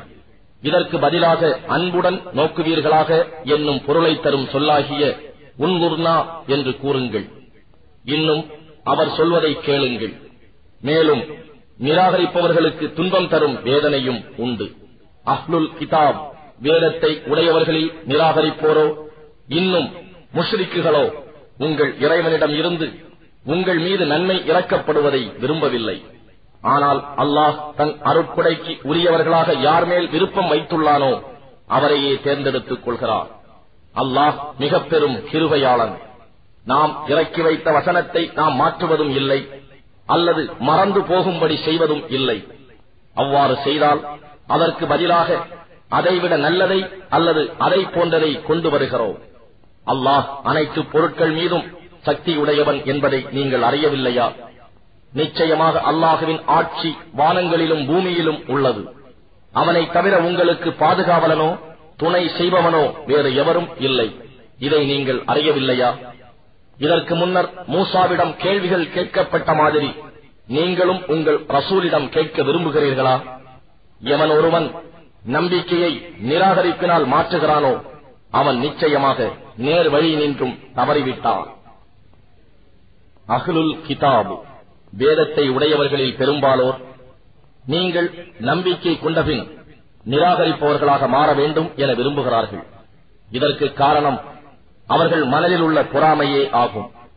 அவர்களுக்கு உண்மை இன்னது என்பது தெளிவாக தெரிந்துவிட்ட பின்னரும் இவ்வாறு செய்கிறார்கள். ஆனால் அல்லாஹுவின் கட்டளை வரும் வரை அவர்களை மன்னித்து அவர்கள் போக்கிலே விட்டு விடுங்கள். நிச்சயமாக அல்லாஹ் அனைத்து பொருட்கள் மீதும் சக்தியுடையவனாக இருக்கிறார். இன்னும் தொழுகையை முறையாக கடைபிடித்தும் ஜகாத் கொடுத்தும் வாருங்கள். ஏனெனில் உங்களுக்காக எந்த நன்மையை முன்னமேயே அனுப்பி வைக்கின்றீர்களோ அதை அல்லாஹுவிடம் காண்பீர்கள். அல்லாஹ் நீங்கள் செய்வனவற்றையெல்லாம் உற்று நோக்கியவனாகவே இருக்கின்றான். யூதர்கள் கிறிஸ்தவர்களை தவிர வேறு யாரும் சுவனபதியில் நுழையவே மாட்டார்கள் என்று அவர்கள் கூறுகிறார்கள். இது அவர்களின் வீணாசையே ஆகும். நீங்கள் உண்மை உடையோராக இருந்தால் இதற்கு சான்று கூறுங்கள் என்று நபியே நீர் கூறுவீராக. அப்படி அல்ல. எவன் ஒருவன் தன்னை அல்லாஹுவுக்கு முழுமையாக அர்ப்பணம் செய்து இன்னும் நற்கர்மங்களை செய்கிறானோ அவனுடைய நற்கூலி இறைவனிடம் உண்டு. இத்தகையோருக்கு அச்சமில்லை, அவர்கள் துக்கப்படவும் மாட்டார்கள். யூதர்கள் கூறுகிறார்கள் கிறிஸ்தவர்கள் எந்த நல்வழியிலும் இல்லை என்று. கிறிஸ்தவர்கள் கூறுகிறார்கள் யூதர்கள் எந்த நல்வழியிலும் இல்லை என்று. ஆனால் இவர்கள் ஒரே தௌராத் வேதத்தை ஓதுகிறார்கள். இவர்கள் கூறும் சொற்களைப் போலவே ஒன்றும் அறியாதவர்களும் கூறுகிறார்கள். இறுதி தீர்ப்பு நாளில் அல்லாஹ் இவர்கள் தர்க்கித்து மாறுபட்டுக் கொண்டிருக்கும் விஷயத்தில் தீர்ப்பளிப்பான். இன்னும் அல்லாஹ் உடைய மஸ்ஜிதுகளில் அல்லாஹுவின் பெயரை சொல்லி துதிப்பதை தடுத்து அவற்றை பாழாக்க முயல்பவனை விட பெரிய கொடுமைக்காரன் யார் இருக்க முடியும்? இத்தகையோர் அச்சமுடன் அன்றி பள்ளி வாயில்களில் நுழைவதற்கு தகுதியே இல்லாதவர்கள். இவர்களுக்கு இவ்வுலக வாழ்வில் இழிவுதான். மேலும் மறுமையில் இவர்களுக்கு கடினமான வேதனையும் உண்டு. கிழக்கும் மேற்கும் அல்லாஹுவுக்கே சொந்தம். நீங்கள் எந்த பக்கம் திரும்பினாலும் அல்லாஹுவின் முன்னிலை உள்ளது. நிச்சயமாக அல்லாஹ் எல்லாவற்றையும் சூழ்ந்திருப்பவன், எல்லாம் அறிந்தவன். இன்னும் கூறுகிறார்கள் அல்லாஹ் ஒரு குமாரனை பெற்றிருக்கிறான் என்று. அப்படி அல்ல. அவன் இவர்கள் கூறுவதிலிருந்து மிக தூய்மையானவன். வானங்கள் பூமியில் உள்ளவை யாவும் அவனுக்கே உரியவை. இவை அனைத்தும் அவனுக்கே அடிபணிந்து வழிபடுகின்றன. அல்லாஹ் வானங்களையும் பூமியையும் முன்மாதிரியின்றி இல்லாமையிலிருந்து தானே உண்டாக்கினான். அவன் ஒன்றை உண்டாக்க விதித்து அதனிடம் குன் ஆகுக என்று கூறினால் உடனே அது ஆகிவிடுகிறது. இன்னும் அறியாதவர்கள் கூறுகிறார்கள் அல்லாஹ் ஏன் நம்மிடம் நேராக பேசவில்லை, மேலும் நமக்கு ஏன் அவன் அத்தாட்சி வரவில்லை என்று. அவர்களுக்கு முன்னர் இருந்தவர்களும் இப்படியேதான் கூறினார்கள். இவர்களின் சொற்களை போலவே இவர்களின் இதயங்கள் அவர்களுடைய இதயங்களை போன்றவையேதான். ஈமானில் உறுதியுடைய மக்களுக்கு நம் அத்தாட்சிகளை அவர்கள் மனதில் பதியும்படி நாம் நிச்சயமாக தெளிவாய் விவரித்துள்ளோம். நபியே, நாம் உண்மையுடன் நல்லடியாருக்கு நன்மாராயம் கூறுபவராகவும் தீயோருக்கு அச்சமூட்டி எச்சரிக்கை செய்பவராகவுமே அனுப்பியுள்ளோம். நரகவாதிகளை பற்றி நீர் வினவப்பட மாட்டீர். நபியே, யூதர்களும் கிறிஸ்தவர்களும் அவர்கள் வழியை நீர் பின்பற்றாத வரையிலும் உம்மை பற்றி திருப்தி அடைய மாட்டார்கள். ஆகவே அவர்களை நோக்கி, நிச்சயமாக அல்லாஹுவின் வழி இஸ்லாம், அதுவே நேர்வழி என்று சொல்லும். அன்றி ஞானம் உம்மை வந்தடைந்த பின்னரும் அவர்களுடைய இச்சைகளை பின்பற்றுவீரேயானால் அல்லாஹ்விடம் இருந்து உம்மை காப்பாற்றுபவனும் உமக்கு உதவி செய்பவனும் இல்லை. யாருக்கு நாம் வேதத்தை கொடுத்தோமோ அவர்கள் அதை எவ்வாறு ஓதி ஒழிகிட வேண்டுமோ அவ்வாறு ஓதுகிறார்கள். அவர்கள்தாம் அதன் மேல் நம்பிக்கை உள்ளவர்கள். யார் அதை நிராகரிக்கின்றார்களோ அவர்கள் பெரும் நஷ்டவாளிகளே. இஸ்ராயேலின் மக்களே, நான் உங்களுக்கு அளித்த நன்கொடைகளை நினைவு கூறுங்கள்.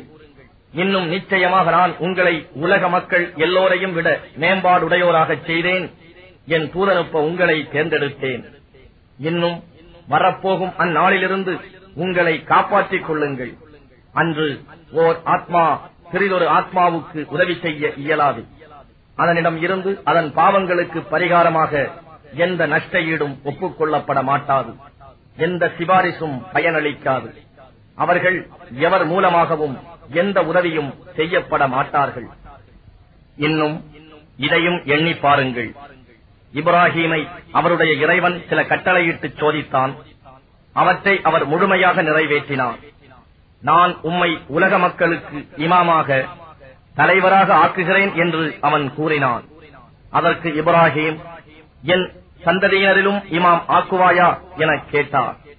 என் வாக்குறுதி உம் சந்ததியில் உள்ள அநியாயக்காரர்களுக்கு சேராது என்று கூறினான். இதையும் எண்ணி பாருங்கள். கஅபா என்னும் வீட்டை நாம் மக்கள் ஒதுங்கும் இடமாகவும் ஆக்கினோம். இன்னும் பாதுகாப்பான இடமாகவும் ஆக்கினோம். இப்ராஹீம் நின்ற இடத்தை மகாமு இப்ராஹீமை தொழும் இடமாக நீங்கள் ஆக்கிக் கொள்ளுங்கள் என்றும் நாம் சொன்னோம்.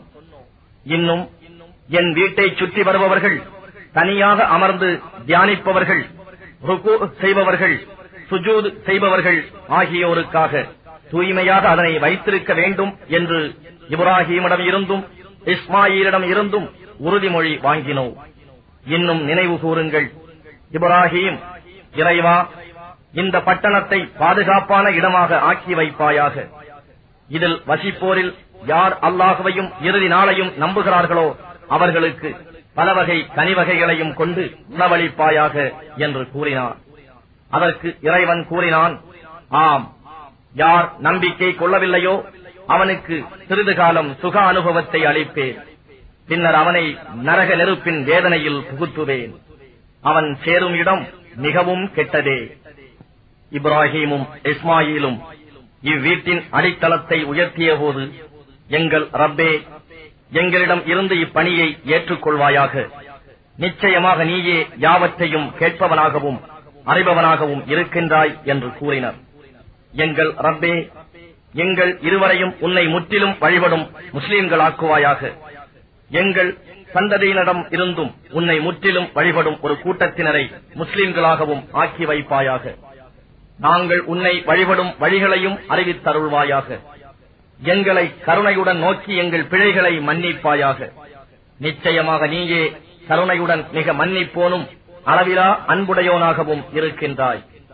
எங்கள் ரப்பே, அவர்களிடையே உன்னுடைய வசனங்களை ஓதிக் காண்பித்து அவர்களுக்கு வேதத்தையும் ஞானத்தையும் கற்றுக் கொடுத்து அவர்களை தூய்மைப்படுத்தக்கூடிய ஒரு தூதரை எழுந்திடச் செய்வாயாக. நிச்சயமாக நீயே வல்லமை மிக்கோனும் பெரும் ஞானமுடையோனாகவும் இருக்கின்றாய். இப்ராஹீமுடைய மார்க்கத்தை புறக்கணிப்பவன் யார்? தன்னைத்தானே தாழ்த்திக் கொள்பவனை தவிர. நிச்சயமாக நாம் அவரை தூய்மையாளராக இவ்வுலகில் தேர்ந்தெடுத்தோம். அவர் மறுமையில் சாலிகான நல்லடியார் கூட்டத்திலேயே இருப்பார். இன்னும் அவரிடம் அவருடைய இறைவன், என்னிடம் முற்றிலும் வழிபட்டவராக சரணடையும் என்று சொன்னபோது அவர், உலகங்களுக்கெல்லாம் இறைவனாகிய உனக்கு முற்றிலும் வழிபட்டோனாக சரணடைந்தேன் என்று கூறினார். இதையே இப்ராஹீம் தம் குமாரர்களுக்கு வசியத் உபதேசம் செய்தார். யாக்கூபும் இவ்வாறே செய்தார். அவர் கூறினார், என் குமாரர்களே, அல்லாஹ் உங்களுக்கு சன்மார்க்கத்தை இஸ்லாமை தேர்ந்தெடுத்துள்ளான். நீங்கள் முஸ்லிம்களாக அன்றி மரணிக்காதீர்கள். யாக்கூபுக்கு மரணம் நெருங்கிய போது நீங்கள் சாட்சியாக இருந்தீர்களா? அப்பொழுது அவர் தம் குமாரர்களிடம், எனக்கு பின் நீங்கள் யாரை வணங்குவீர்கள் என கேட்டதற்கு, உங்கள் நாயனை, உங்கள் மூதாதையர் இப்ராஹிம், இஸ்மாயில், இஸ்ஹாக் ஆகியோரின் நாயனை, ஒரே நாயனையே வணங்குவோம், அவனுக்கே முற்றிலும் வழிபட்ட முஸ்லிம்களாக இருப்போம் என கூறினர். அந்த உம்மத் சமூகம் சென்றுவிட்டது. அவர்கள் சம்பாதித்தவை அவர்களுக்கே, நீங்கள் சம்பாதித்தவை உங்களுக்கே. அவர்கள் செய்து கொண்டிருந்தது பற்றி நீங்கள் கேட்கப்பட மாட்டீர்கள். அவர்கள் கூறுகிறார்கள், நீங்கள் யூதர்களாக அல்லது கிறிஸ்தவர்களாக மாறிவிடுங்கள், நீங்கள் நேர்வழியை அடைவீர்கள் என்று. நீங்கள் கூறுங்கள், அப்படி அல்ல, நேரான வழியை சார்ந்த இப்ராஹீமின் மார்க்கத்தையே பின்பற்றுவோம். இணை வைக்கும் முஷ்ரிக்குகளில் நின்றும் அவர் இல்லை. மோமீன்களே, நாங்கள் அல்லாஹ்வையும் எங்களுக்கு இறக்கப்பட்ட வேதத்தையும் இப்ராஹிம், இஸ்மாயில், இஸ்ஹாக், யாக்கூப் இன்னும் அவர் சந்ததியினருக்கு இறக்கப்பட்டதையும், மூசாவுக்கும் ஈசாவுக்கும் கொடுக்கப்பட்டதையும், இன்னும் மற்ற நபிமார்களுக்கும் அவர்களின் இறைவனிடம் இருந்து கொடுக்கப்பட்டதையும் நம்புகிறோம். அவர்களில் நின்றும் ஒருவருக்கு இடையேயும் நாங்கள் வேறுபாடு காட்ட மாட்டோம். இன்னும் நாங்கள் அவனுக்கே முற்றிலும் வழிபடுகிறோம் என்று கூறுவீர்களாக.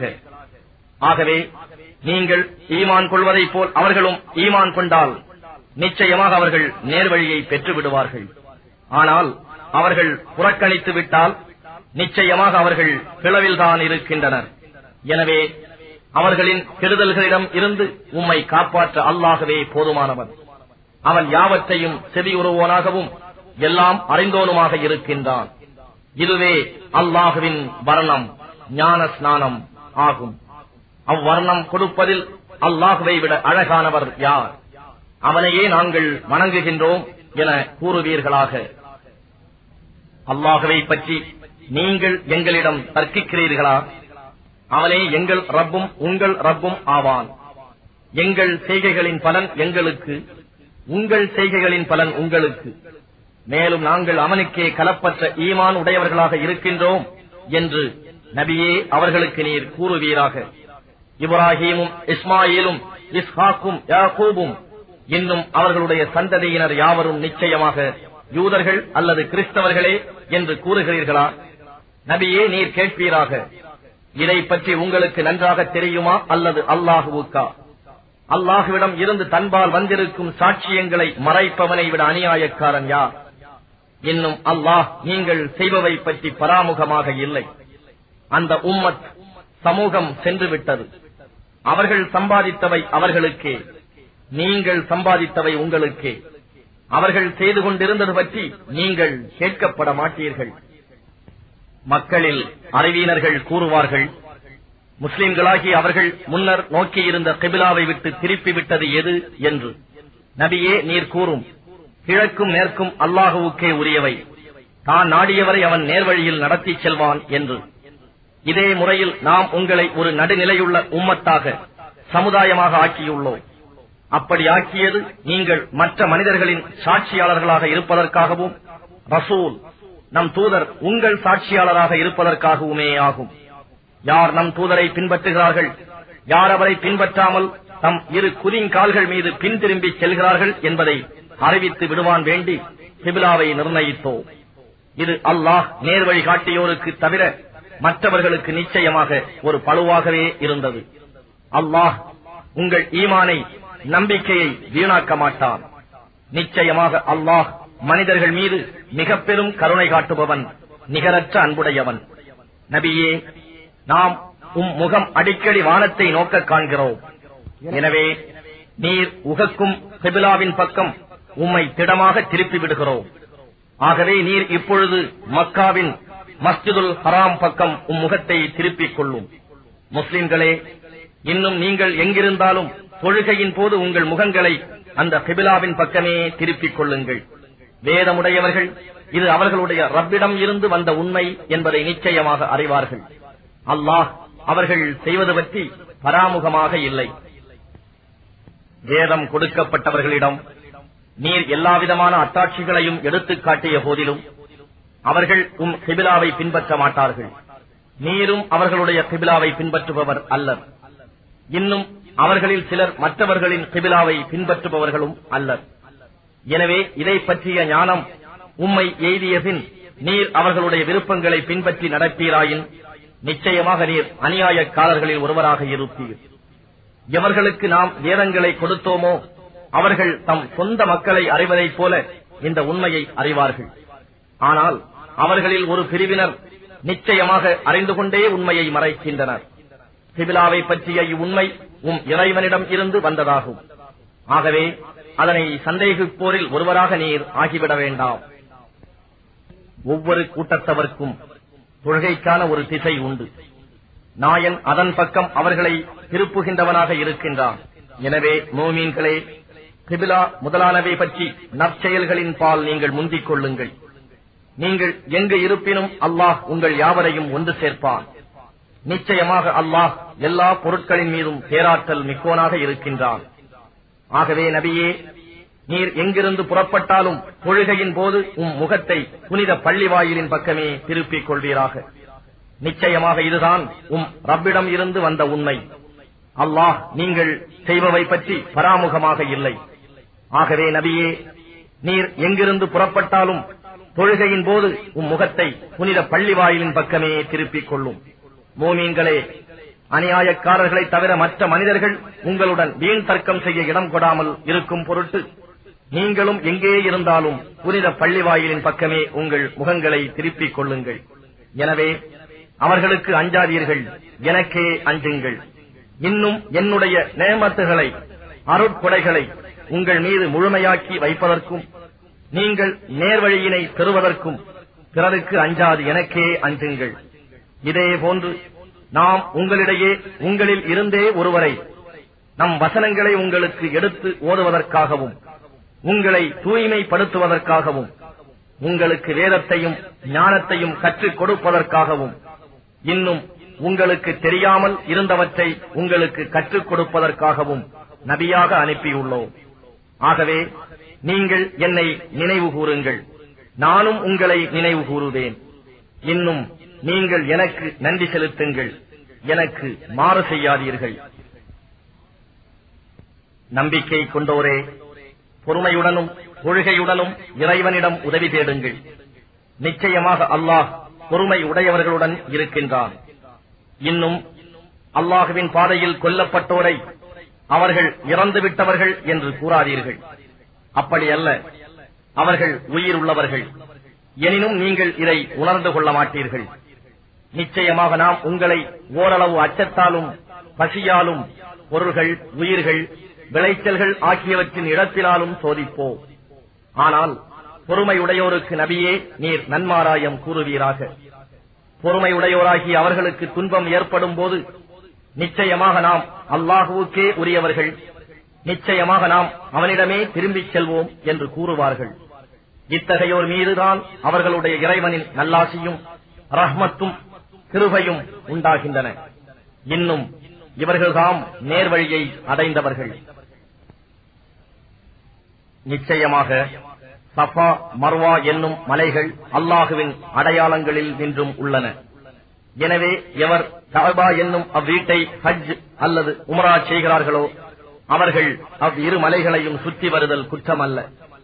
இன்னும் எவனொருவன் தானாகவே நற்கருமங்கள் செய்கிறானோ அவனுக்கு நிச்சயமாக அல்லாஹ் நன்றி அறிதல் காண்பிப்பவனாகவும் அவனுடைய நற்செயல்களை நன்கறிந்தவனாகவும் இருக்கின்றான்.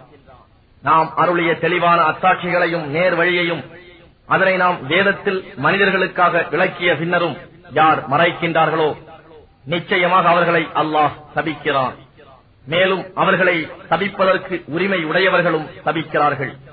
எனினும் யார் தங்கள் தவறுகளுக்காக மனம் வருந்தி தங்களை திருத்திக் கொண்டு இன்னும் உண்மையை எடுத்துக் கூறுகிறார்களோ அவர்களை நான் மன்னித்து விடுகிறேன். நான் மிக மன்னிப்போனாகவும் அளவிலா அன்புடையோனுமாக இருக்கின்றேன். யார் இவ்வேத உண்மைகளை நிராகரிக்கிறார்களோ இன்னும் நிராகரிக்கும் காபிர்களாகவே மதித்தும் விடுகிறார்களோ நிச்சயமாக அவர்கள் மீது அல்லாஹுடையவும் மலக்குகளுடையவும் மனிதர்கள் அனைவருடையவும் சாபம் உண்டாகும். அவர்கள் அச்சாபத்திலேயே என்றென்றும் இருப்பார்கள். அவர்களுடைய வேதனை இலேசாக்கப்பட மாட்டாது. மேலும் மன்னிப்பு கோர அவர்களுக்கு அவகாசமும் கொடுக்கப்பட மாட்டாது. மேலும் உங்கள் நாயன் ஒரே நாயன்தான், அவனை தவிர வேறு நாயன் இல்லை. அவன் அளவற்ற அருளாளன், நிகரற்ற அன்புடையோன். நிச்சயமாக வானங்களையும் பூமியையும் அல்லாஹ் படைத்திருப்பதிலும் இரவும் பகலும் மாறி மாறி வந்து கொண்டிருப்பதிலும் மனிதர்களுக்கு பயன் தருவதைக் கொண்டு கடலில் செல்லும் கப்பல்களிலும் வானத்திலிருந்து அல்லாஹ் தண்ணீரை இறக்கி அதன் மூலமாக பூமி இறந்தபின் அதை உயிர்ப்பிப்பதிலும் அதன் மூலம் எல்லாவிதமான பிராணிகளையும் பரவவிட்டிருப்பதிலும் காற்றுகளை மாறி மாறி வீசச் செய்வதிலும் வானத்திற்கும் பூமிக்கும் இடையே கட்டுப்பட்டிருக்கும் மேகங்களிலும் சிந்தித்து உணரும் மக்களுக்கு அல்லாஹ் உடைய வல்லமையையும் கருணையையும் எடுத்துக் காட்டும் சான்றுகள் உள்ளன. இப்படியிருந்தும் அல்லாஹ் அல்லாதவற்றை அவனுக்கு இணையாக வைத்துக் கொண்டு அவற்றை அல்லாஹ்வை நேசிப்பதற்கு ஒப்ப நேசிப்போரும் மனிதர்களில் இருக்கிறார்கள். ஆனால் நம்பிக்கை கொண்டவர்கள் அல்லாஹ்வை நேசிப்பதில் உறுதியான நிலையுள்ளவர்கள். இன்னும் இணை வைக்கும் அக்கிரமக்காரர்களுக்கு பார்க்க முடியுமானால் அல்லாஹ் தரவிருக்கும் வேதனை எப்படி இருக்கும் என்பதை கண்டுகொள்வார்கள். அனைத்து வல்லமையும் அல்லாஹுவுக்கே சொந்தமானது. நிச்சயமாக தண்டனை கொடுப்பதில் அல்லாஹ் மிகவும் கடுமையானவன் என்பதையும் கண்டுகொள்வார்கள். இத்தவறான வழியில் யாரை பின்பற்றினார்களோ அத்தலைவர்கள் தம்மை பின்பற்றியோரை கைவிட்டு விடுவார்கள். இன்னும் அவர்கள் வேதனையை காண்பார்கள். அவர்களிடையே இருந்த தொடர்புகள் யாவும் அறுபட்டுவிடும். அத்தலைவர்களை பின்பற்றியவர்கள் கூறுவார்கள், நமக்கு உலகில் வாழ இன்னொரு வாய்ப்பு கிடைக்குமானால் அத்தலைவர்கள் நம்மை கைவிட்டு விட்டதைப் போல நாமும் அவர்களை கைவிட்டு விடுவோம். இவ்வாறே அல்லாஹ் அவர்கள் செய்த செயல்கள் அவர்களுக்கு பெரும் துக்கம் அளிப்பனவாக எடுத்துக் காட்டுவான். அன்றியும் அவர்கள் நரக நெருப்பில் நின்றும் வெளியேறுகிறவர்களும் அல்லர். மனிதர்களே, பூமியில் உள்ள பொருட்களில் அனுமதிக்கப்பட்டவற்றையும் பரிசுத்தமானவற்றையும் அருந்துங்கள். ஷைத்தானின் அடிச்சுவட்டை பின்பற்றாதீர்கள். நிச்சயமாக அவன் உங்களுக்கு பகிரங்கமான பகைவனாவான். இன்னும் நிச்சயமாக அவன் தீயவற்றையும் மானக்கேடானவற்றையும் செய்யும்படியும் அல்லாஹுவை பற்றி நீங்கள் அறியாததை கூறும்படியும் உங்களை ஏவுகிறான். மேலும் அல்லாஹ் இறக்கி வைத்த இவ்வேதத்தை பின்பற்றுங்கள் என்று அவர்களிடம் கூறப்பட்டால் அவர்கள், அப்படி அல்ல, எங்களுடைய மூதாதையர்கள் எந்த வழியில் நடக்க கண்டோமோ அந்த வழியையே நாங்களும் பின்பற்றுகிறோம் என்று கூறுகிறார்கள். என்ன, அவர்களுடைய மூதாதையர்கள் எதையும் விளங்காதவர்களாகவும் நேர்வழி பெறாதவர்களாகவும் இருந்தால் கூடவா? அந்த காபிர்களுக்கு உதாரணம் என்னவென்றால், ஒரு ஆடு மாடு மேய்ப்பவனின் கூப்பாட்டையும் கூச்சலையும் தவிர வேறெதையும் கேட்டு அறிய இயலாதவை கால்நடை போன்றவர்கள். அவர்கள் செவிடர்களாகவும் ஊமையர்களாகவும் குருடர்களாகவும் இருக்கின்றனர். அவர்கள் எந்த நற்போதனையையும் உணர்ந்து கொள்ள மாட்டார்கள். நம்பிக்கை கொண்டவர்களே, நாம் உங்களுக்கு அளித்துள்ளவற்றில் தூய்மையானவற்றையே அருந்துங்கள். நீங்கள் அல்லாஹுவையே வணங்குபவர்களாக இருப்பீர்களாயின் அல்லாஹுவுக்கு நன்றி செலுத்தி வாருங்கள். நீங்கள் சாப்பிட அனுமதிக்கப்படாதவை தானாக செத்ததும் இரத்தமும் பன்றியின் மாமிசமும் அறுக்கும் போது அல்லாஹ் அல்லாத பெயர் சொல்லப்பட்டதும் ஆகியவைதாம். ஆனால் எவரேனும் தம் சுய விருப்பமின்றி பாவம் செய்யாத நிலையில் வரம்பு மீறாமல் இவற்றை உண்ண நிர்பந்திக்கப்பட்டால் அவர் மீது குற்றமில்லை. நிச்சயமாக அல்லாஹ் கருணை மிக்கோனும் அளவிலா அன்புடையோனுமாக இருக்கின்றான். புண்ணியம் என்பது உங்கள் முகங்களை கிழக்கிலோ மேற்கிலோ திருப்பிக் கொள்வதில் இல்லை. ஆனால் புண்ணியம் என்பது அல்லாஹுவின் மீதும் இறுதி தீர்ப்பு நாளின் மீதும் மலக்குகள் மீதும் வேதத்தின் மீதும் நபிமார்கள் மீதும் ஈமான் கொள்ளுதல். தன் பொருளை இறைவன் மேலுள்ள நேசத்தின் காரணமாக பந்துக்களுக்கும் அனாதைகளுக்கும் மிஸ்கீன் ஏழைகளுக்கும் வழிப்போக்கர்களுக்கும் யாசிப்போருக்கும் அடிமைகள் கடனாளிகள் போன்றோரின் மீட்புக்காகவும் செலவு செய்தல். இன்னும் தொழுகையை ஒழுங்காக கடைபிடித்து முறையாக ஜகாத் கொடுத்து வருதல், இவையே புண்ணியமாகும். இன்னும் தாம் வாக்களித்தால் தம் வாக்குறுதிகளை நிறைவேற்றுவோரும் வறுமை இழப்பு போன்ற துன்பத்திலும் நோய் நொடிகள் போன்றவற்றின் கஷ்டத்திலும் யுத்த சமயத்திலும் உறுதியுடனும் பொறுமையுடனும் இருப்போரும் தான் நன்னறியாளர்கள். இன்னும் அவர்கள்தாம் பயபக்தி உடையவர்கள். ஈமான் கொண்டோரே, கொலைக்காக பழி தீர்ப்பது உங்கள் மீது விதிக்கப்பட்டுள்ளது. சுதந்திரமுடையவனுக்கு சுதந்திரமுடையவன், அடிமைக்கு அடிமை, பெண்ணுக்கு பெண்.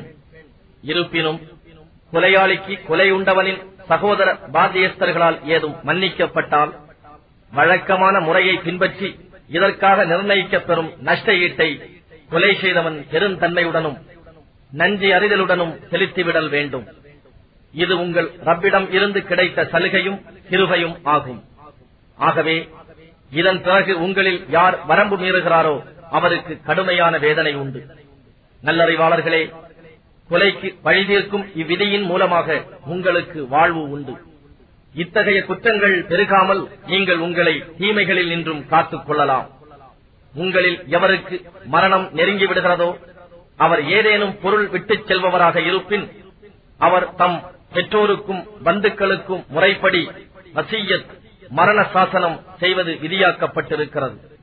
இதை நியாயமான முறையில் நிறைவேற்றுவது பயபக்தியுடையோர் மீது கடமையாகும். ஆனால் மரண சாசனத்தை கேட்ட பின்னர் எவரேனும் ஒருவர் அதை மாற்றினால் நிச்சயமாக அதன் பாவமெல்லாம் யார் அதை மாற்றுகிறார்களோ அவர்கள் மீதே சாரும். நிச்சயமாக அல்லாஹ் யாவற்றையும் கேட்பவனாகவும் அறிபவனாகவும் இருக்கின்றான். ஆனால் வசியத் செய்பவரிடம் பாரபட்சம் போன்ற தவறோ அல்லது மனமுரண்டான அநீதமோ இருப்பதை அஞ்சி ஒருவர் சம்பந்தப்பட்டவர்களிடையே சமாதானம் செய்து அந்த வசியத்தை சீர் செய்தால் அப்படி செய்பவர் மீது குற்றமில்லை. நிச்சயமாக அல்லாஹ் மன்னிப்பவனாகவும் நிகரற்ற அன்புடையவனுமாகவும் இருக்கின்றான். நோன்பு கால இரவில் நீங்கள் உங்கள் மனைவியருடன் கூடுவது உங்களுக்கு அனுமதிக்கப்பட்டுள்ளது. அவர்கள் உங்களுக்கு ஆடையாகவும் நீங்கள் அவர்களுக்கு ஆடையாகவும் இருக்கின்றீர்கள். நீங்கள் இரகசியமாக தம்மை தாமே வஞ்சித்துக் கொண்டிருந்ததை அல்லாஹ் நன்கறிவான். அவன் உங்கள் மீது இரக்கம் கொண்டு உங்களை மன்னித்தான். எனவே இனி நோன்பு இரவுகளில் மனைவியருடன் கூடி அல்லாஹ் உங்களுக்கு விதித்ததை தேடிக்கொள்ள அனுமதிக்கப் பெற்றிருக்கிறீர்கள். இன்னும் ஃபஜ்ர் அதிகாலை நேரம் வெள்ளை நூல் கருப்பு நூலிலிருந்து தெளிவாக தெரியும் வரை உண்ணுங்கள், பருகுங்கள். பின்னர் இரவு வரும் வரை நோன்பை பூர்த்தி செய்யுங்கள். இன்னும் நீங்கள் பள்ளிவாசலில் தனித்து இஃப்திகாஃபில் இருக்கும் போது உங்கள் மனைவியருடன் கூடாதீர்கள். இவையே அல்லாஹ் விதித்த வரம்புகளாகும். இவற்றை கடக்க நெருங்காதீர்கள். இவ்வாறே கட்டுப்பாடுடன் தங்களை காத்து பயபக்தியுடையோர் ஆவதற்காக அல்லாஹ் தன்னுடைய சான்றுகளை தெளிவாக்குகிறார். அன்றியும் உங்களுக்கு இடையில் ஒருவர் மற்றவரின் பொருளை தவறான முறையில் சாப்பிடாதீர்கள். மேலும் நீங்கள் அறிந்து கொண்டே பிற மக்களின் பொருள்களிலிருந்து எந்த ஒரு பகுதியையும் அநியாயமாக தின்பதற்காக அதிகாரிகளிடம் லஞ்சம் கொடுக்க நெருங்காதீர்கள். நபியே, தேய்ந்து வளரும் திரைகள் பற்றி உம்மிடம் கேட்கிறார்கள். நீர் கூறும், அவை மக்களுக்கு கால கணக்குகளையும் ஹஜ்ஜையும் அறிவிப்பவையாகும். மூமின்களே, ஹஜ்ஜை நிறைவேற்றிய பிறகு உங்கள் வீடுகளுக்குள் பின்பக்கங்கள் வழியாக வருவதில் புண்ணியம் எதுவும் வந்துவிடுவதில்லை. ஆனால் இறைவனுக்கு அஞ்சி நற்செயல் புரிவோரே புண்ணியமுடையோராவர். எனவே வீடுகளுக்குள் முறையான வாசல்கள் வழியாகவே செல்லுங்கள். நீங்கள் வெற்றி அடையும் பொருட்டு அல்லாஹுவை அஞ்சி நடந்து கொள்ளுங்கள். உங்களை எதிர்த்து போர் புரிபவர்களுடன் நீங்களும் அல்லாஹுவின் பாதையில் போரிடுங்கள். ஆனால் வரம்பு மீறாதீர்கள். நிச்சயமாக அல்லாஹ் வரம்பு மீறுபவர்களை நேசிப்பதில்லை. உங்களை வெட்டிய அவர்கள் எங்கே காண கிடைப்பினும் அவர்களை கொல்லுங்கள். இன்னும் அவர்கள் உங்களை எங்கிருந்து வெளியேற்றினார்களோ அங்கிருந்து அவர்களை வெளியேற்றுங்கள். ஏனெனில் குழப்பமும் கலகமும் உண்டாக்குதல் கொலை செய்வதை விட கொடியதாகும். இருப்பினும் மஸ்ஜிதுல் ஹராமில் அவர்கள் முதலில் உங்களிடம் சண்டையிடாத வரையில் நீங்கள் அவர்களுடன் சண்டையிடாதீர்கள். ஆனால் அங்கும் அவர்கள் உங்களுடன் சண்டையிட்டால் நீங்கள் அவர்களை கொல்லுங்கள். இதுதான் நிராகரிப்போருக்கு உரிய கூலியாகும். எனினும் அவர்கள் இவ்வாறு செய்வதில் நின்றும் ஒதுங்கி விடுவார்களாயின் நீங்கள் அவர்களை கொல்லாதீர்கள். நிச்சயமாக அல்லாஹ் மிக மன்னிப்போனாகவும் கருணையுடையோனாகவும் இருக்கின்றான். குழப்பமும் கலகமும் நீங்கி அல்லாஹுவுக்கே மார்க்கம் என்பது உறுதியாகும் வரை நீங்கள் அவர்களுடன் போரிடுங்கள். ஆனால் அவர்கள் ஒதுங்கி விடுவார்களானால் அக்கிரமக்காரர்கள் தவிர வேறு எவருடனும் பகை கொண்டு போர் செய்தல் கூடாது. போர் செய்வது விலக்கப்பட்டுள்ள ரஜப், துல்கஅதா, துல்ஹஜ், முஹர்ரம் ஆகிய புனித மாதத்திற்கு புனித மாதமே ஈடாகும். இதே போன்று எல்லா புனித பொருட்களுக்கும் ஈடு உண்டு. ஆகவே எவனாவது அம்மாதத்தில் உங்களுக்கு எதிராக வரம்பு கடந்து நடந்தால் உங்கள் மேல் அவன் எவ்வளவு வரம்பு மீறியுள்ளானோ அதே அளவு நீங்கள் அவன் மேல் வரம்பு மீறுங்கள். அல்லாஹ்வை பயந்து கொள்ளுங்கள். நிச்சயமாக அல்லாஹ் பயபக்தி உடையோருடன் இருக்கின்றான் என்பதை அறிந்து கொள்ளுங்கள். அல்லாஹுவின் பாதையில் செலவு செய்யுங்கள். இன்னும் உங்கள் கைகளாலேயே உங்களை அழிவின் பக்கம் கொண்டு செல்லாதீர்கள். இன்னும் நன்மை செய்யுங்கள். நிச்சயமாக அல்லாஹ் முஹ்சின்களை, நன்மை செய்வோரை நேசிக்கின்றான். ஹஜ்ஜையும் உம்ராவையும் அல்லாஹுவுக்காக பூர்த்தி செய்யுங்கள். அப்படி பூர்த்தி செய்ய முடியாதவாறு நீங்கள் தடுக்கப்படுவீர்களாயின் உங்களுக்கு சாத்தியமான ஹதியு, ஆடு, மாடு, ஒட்டகம் போன்ற தியாக பொருளை அனுப்பிவிடுங்கள். அந்த ஹதியு குர்பான் செய்யப்படும் இடத்தை அடைவதற்கு முன் உங்கள் தலைமுடிகளை களையாதீர்கள். ஆயினும் உங்களில் எவரேனும் நோயாளியாக இருப்பதினாலோ அல்லது தலையில் ஏதேனும் தொந்தரவு தரக்கூடிய பிணியின் காரணமாகவோ தலைமுடியை இறக்கிக் கொள்ள வேண்டிய கட்டாயம் ஏற்பட்டால் அதற்கு பரிகாரமாக நோன்பு இருத்தல் வேண்டும், அல்லது ஏழைகளுக்கு உணவளித்தல் வேண்டும், அல்லது குர்பானி கொடுத்தல் வேண்டும். பின்னர் நெருக்கடி நீங்கி நீங்கள் சமாதான நிலையை பெற்றால் ஹஜ் வரை உம்ரா செய்வதன் சௌகரியங்களை அடைந்தோர் இயன்ற அளவு குர்பானி கொடுத்தல் வேண்டும். அவ்வாறு குர்பானி கொடுக்க சாத்தியமில்லையாயின் ஹஜ் செய்யும் காலத்தில் 3 நாட்களும் பின்னர் தம் ஊர் திரும்பியதும் 7 நாட்களும் ஆக பூரணமாக 10 நாட்கள் நோன்பு நோற்றல் வேண்டும். இந்த சலுகையானது எவருடைய குடும்பம் மஸ்ஜிதுல் ஹராமின் பக்கத்தில் இல்லையோ அவருக்குத்தான். ஆகவே அல்லாஹுவை பயந்து கொள்ளுங்கள். நிச்சயமாக அல்லாஹ் வேதனை கொடுப்பதில் கடுமையானவன் என்பதை அறிந்து கொள்ளுங்கள். ஹஜ்ஜுக்கு உரிய காலம் குறிப்பிடப்பட்ட மாதங்களாயிருக்கும். எனவே அவற்றில் எவரேனும் இஹ்ராம் அணிந்து ஹஜ்ஜை தம் மீது கடமையாக்கிக் கொண்டால் ஹஜ்ஜின் காலத்தில் சம்போகம், கெட்ட வார்த்தைகள் பேசுதல், சச்சரவு ஆகியவை செய்தல் கூடாது. நீங்கள் செய்யும் ஒவ்வொரு நன்மையையும் அல்லாஹ் அறிந்தவனாகவே இருக்கின்றான். மேலும் ஹஜ்ஜுக்கு தேவையான பொருட்களை சித்தப்படுத்தி வைத்துக் கொள்ளுங்கள்.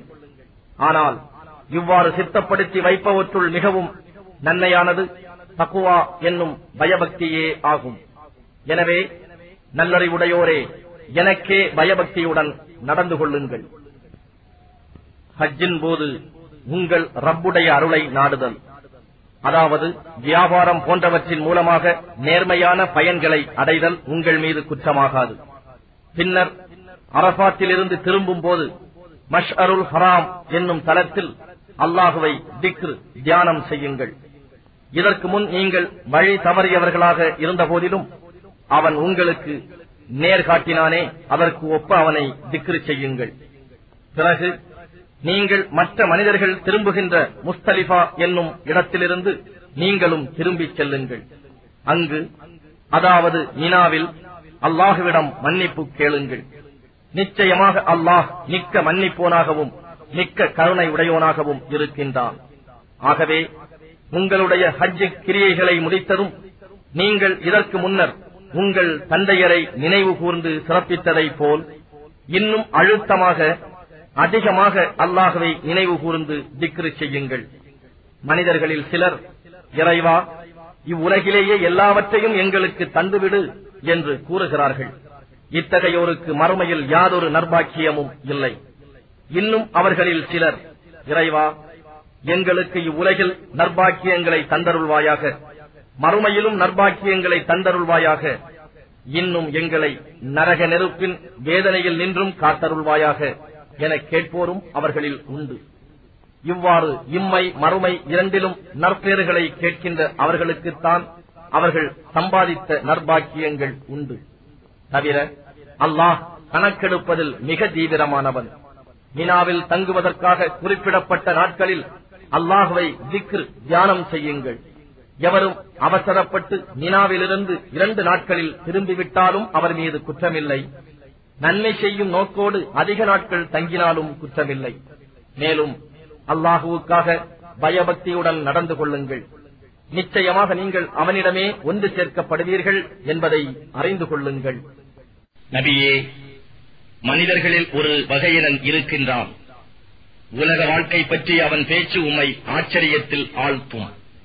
தன் இருதயத்தில் உள்ளது பற்றி சத்தியம் செய்து அல்லாஹ்வையே சாட்சியாக கூறுவான். உண்மையில் அத்தகையவன்தான் உம்முடைய கொடிய பகைவனாவான். அவன் உம்மை விட்டு திரும்பியதும் பூமியில் கலகத்தை உண்டாக்கவே முயல்வான்.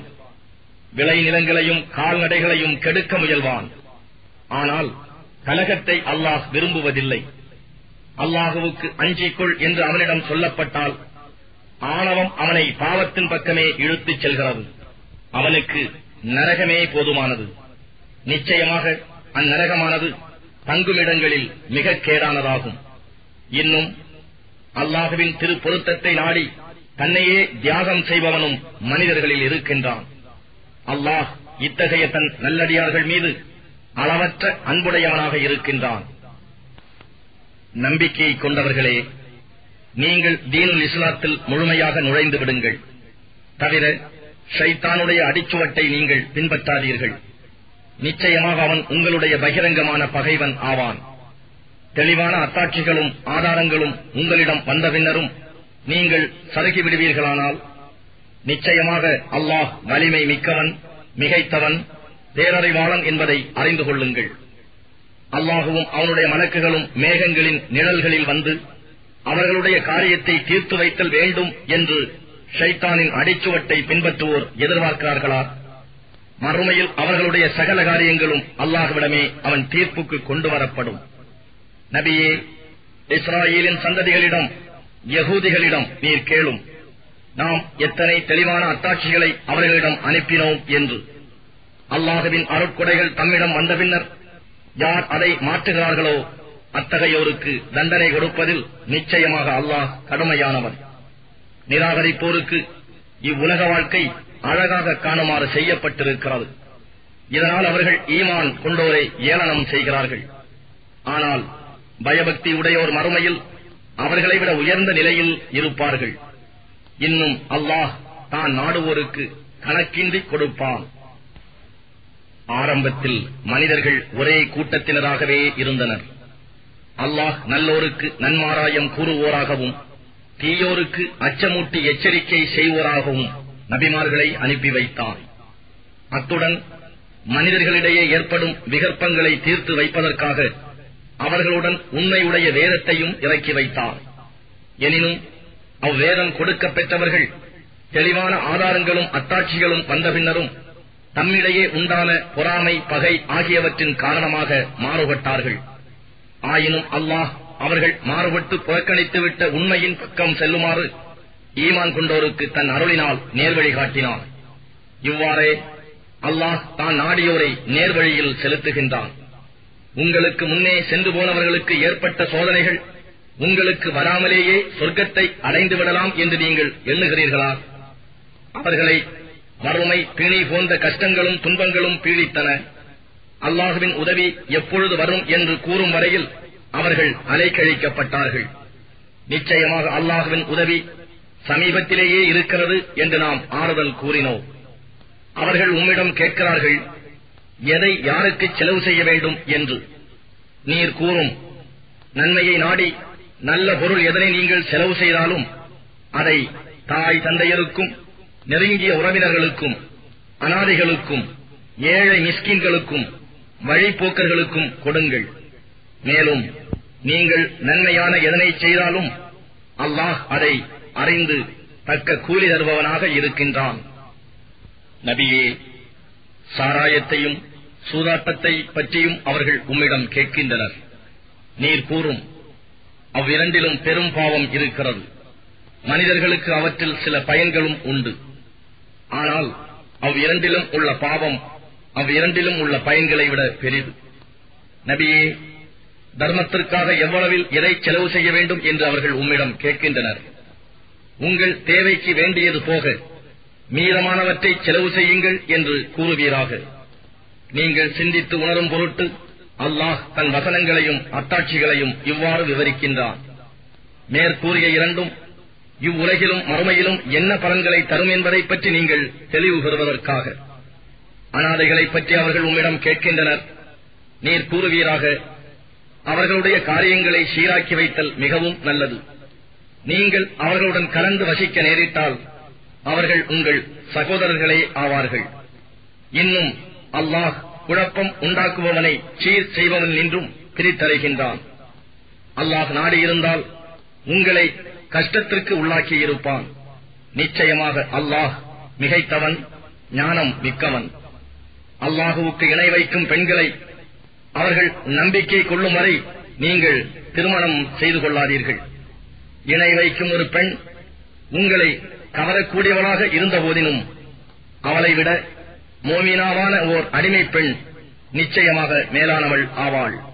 அவ்வாறே இணை வைக்கும் ஆண்களுக்கு அவர்கள் நம்பிக்கை கொள்ளும் வரை மூமினாவான பெண்களுடன் நீங்கள் திருமணம் செய்து வைக்காதீர்கள். இணை வைக்கும் ஆண் உங்களுக்கு கவர்ச்சி ஊட்டுபவனாக இருந்த போதிலும் ஒரு மூமினான அடிமை அவனை விட மேலானவன். நிராகரிப்போராகிய இவர்கள் உங்களை நரக நெருப்பின் பக்கம் அழைக்கிறார்கள். ஆனால் அல்லாஹுவோ தன் கிருபையால் சொர்க்கத்தின் பக்கமும் மன்னிப்பின் பக்கமும் அழைக்கின்றான். மக்கள் அல்லாஹுவை தியானித்து அவன் கட்டளைகளின்படி ஒழுக இவ்வாறு தன் வசனங்களை தெளிவாக விளக்குகிறான். பெண்களின் மாதவிடாய் பற்றியும் உம்மிடம் வினவுகிறார்கள். நீர் கூறும், அது ஓர் உபாதையான தீட்டு ஆகும். ஆகவே மாதவிடாயின் போது பெண்களை விட்டும் விலகி இருங்கள். அவர்கள் தூய்மையாகும் வரை அவர்களை அணுகாதீர்கள். அவர்கள் தூய்மை அடைந்தபின் அல்லாஹ் எப்படி கட்டளையிட்டிருக்கின்றானோ அதன்படி அவர்களிடம் செல்லுங்கள். கழிவிரக்கம் கொண்டு பாவங்களை விட்டு மீள்பவர்களை நிச்சயமாக அல்லாஹ் நேசிக்கிறான். இன்னும் தூய்மையாக இருப்போரையும் நேசிக்கின்றான். உங்கள் மனைவியர் உங்கள் விளை நிலங்கள் ஆவார்கள். எனவே உங்கள் விருப்பப்படி உங்கள் விளை நிலங்களுக்கு செல்லுங்கள். உங்கள் ஆத்மாக்களுக்காக முற்கூட்டியே நற்கர்மங்களின் பயனை அனுப்புங்கள். அல்லாஹுவுக்கு அஞ்சுங்கள். மறுமையில் அவனை சந்திக்க வேண்டும் என்பதை உறுதியாக அறிந்து கொள்ளுங்கள். நம்பிக்கை கொண்டவர்களுக்கு இந்த நற்செய்திகளை நபியே நீர் கூறுவீராக. இன்னும் நீங்கள் அல்லாஹுவை கொண்டு சத்தியம் செய்வதனால் நீங்கள் நற்கருமங்கள் செய்தல், இறை பக்தியுடன் நடத்தல், மனிதர்களிடையே சமாதானம் செய்து வைத்தல் போன்றவற்றில் அவனை ஒரு தடையாக செய்து விடாதீர்கள். அல்லாஹ் யாவற்றையும் செவியுறுவனாகவும் நன்கு அறிபவனாகவும் இருக்கின்றான். யோசனையின்றி நீங்கள் செய்யும் வீணான சத்தியங்களுக்காக அல்லாஹ் உங்களை குற்றம் பிடிக்க மாட்டான். ஆனால் உங்களுடைய இருதயங்கள் வேண்டும் என்றே சம்பாதித்துக் கொண்டதைப் பற்றி உங்களை குற்றம் பிடிப்பான். இன்னும் அல்லாஹ் மன்னிப்போனாகவும் மிக்க பொறுமை உடையோனுமாக இருக்கின்றான். தங்கள் மனைவியருடன் கூடுவதில்லை என்று சத்தியம் செய்து கொண்டு விலகி இருப்பவர்களுக்கு 4 மாத தவணை உள்ளது. எனவே அதற்குள் அவர்கள் மீண்டும் சேர்ந்து கொண்டால் நிச்சயமாக அல்லாஹ் மன்னிப்போனாகவும் மிக்க கருணை உடையோனாகவும் இருக்கின்றான். ஆனால் அவர்கள் தலாக் செய்து கொள்ள உறுதி கொண்டார்களானால் நிச்சயமாக அல்லாஹ் யாவற்றையும் செவியுறுவனாகவும் நன்கு அறிபவனாகவும் இருக்கின்றான். தலாக் கூறப்பட்ட பெண்கள் தங்களுக்கு 3 மாதவிடாய்கள் ஆகும் வரை பொறுத்திருக்க வேண்டும். அல்லாஹுவையும் இறுதி நாளையும் அவர்கள் நம்புவார்களாயின் தம் கர்ப்ப கோளறைகளில் அல்லாஹ் படைத்திருப்பதை மறைத்தல் நியாயமாகாது. ஆனால் பெண்களின் கணவர்கள் அவர்களை திரும்ப அழைத்துக் கொள்வதன் மூலம் இணக்கத்தை நாடினால் அத்தவணைக்குள் அவர்களை மனைவியராக திருப்பிக் கொள்ள அவர்களுக்கு அதிக உரிமை உண்டு. கணவர்களுக்கு பெண்களிடம் இருக்கும் உரிமைகள் போன்று முறைப்படி அவர்கள் மீது பெண்களுக்கும் உரிமை உண்டு. ஆயினும் ஆண்களுக்கு அவர்கள் மீது ஒருபடி உயர்வு உண்டு. மேலும் அல்லாஹ் வல்லமையும் ஞானமும் மிக்கோனாக இருக்கின்றான். இத்தகைய தலாக் 2 முறைகள்தான் கூறலாம். பின் தவணைக்குள் முறைப்படி கணவன் மனைவியாக சேர்ந்து வாழலாம், அல்லது நேர்மையான முறையில் பிரிந்து போக விட்டுவிடலாம். இன்னும் நீங்கள் மனைவியருக்கு கொடுத்தவற்றை திருப்பி எடுத்துக் கொள்ளுதல் நியாயம் அல்ல. ஆனால் அல்லாஹுவின் வரம்புகளை நிலைநிறுத்த முடியாது என்று இருவரும் அஞ்சினால், இன்னும் நீங்கள் நியாயாதிபதிகள் அல்லாஹுவின் வரம்புகளை அவர்களால் நிலைநிறுத்த முடியாது என்று அஞ்சினால், அவள் கணவனுக்கு ஏதேனும் ஈடாக கொடுத்து பிரிந்து விடுவதில் குற்றமில்லை. இவை அல்லாஹ் ஏற்படுத்தியுள்ள வரையறைகளாகும். ஆகையால் அவற்றை மீறாதீர்கள். எவர் அல்லாஹுவின் வரையறைகளை மீறுகிறார்களோ அவர்கள் அக்கிரமக்காரர்கள் ஆவார்கள். மீட்ட முடியாதபடி அதாவது 2 தடவை தலாக் சொன்ன பின்னர் 3ஆம் தலாக் சொல்லிவிட்டால் கணவன் அப்பெண்ணை மறுமணம் செய்து கொள்ள முடியாது. ஆனால் அவள் வேறு ஒருவனை மணந்து அவனும் அவளை தலாக் சொன்னால், அதன்பின் முதற் கணவன் மனைவி சேர்ந்து வாழ நாடினால், அதன் மூலம் அல்லாஹ்வுடைய வரம்புகளை நிலைநிறுத்த முடியும் என்று எண்ணினால், அவர்கள் இருவரும் மறுமணம் செய்து கொண்டு மன வாழ்வில் மீள்வது குற்றமல்ல. இவை அல்லாஹ்வின் வரையறைகளாகும். இவற்றை அல்லாஹ் புரிந்து கொள்ளக்கூடிய மக்களுக்கு தெளிவாக எடுத்துக் காட்டுகிறான்.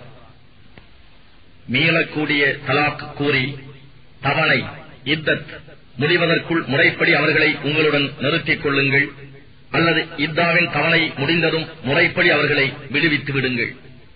ஆனால் அவர்களை உங்களுடன் வைத்துக் கொண்டு அவர்களை துன்புறுத்தாதீர்கள். அவர்களிடம் வரம்பு மீறி நடவாதீர்கள்.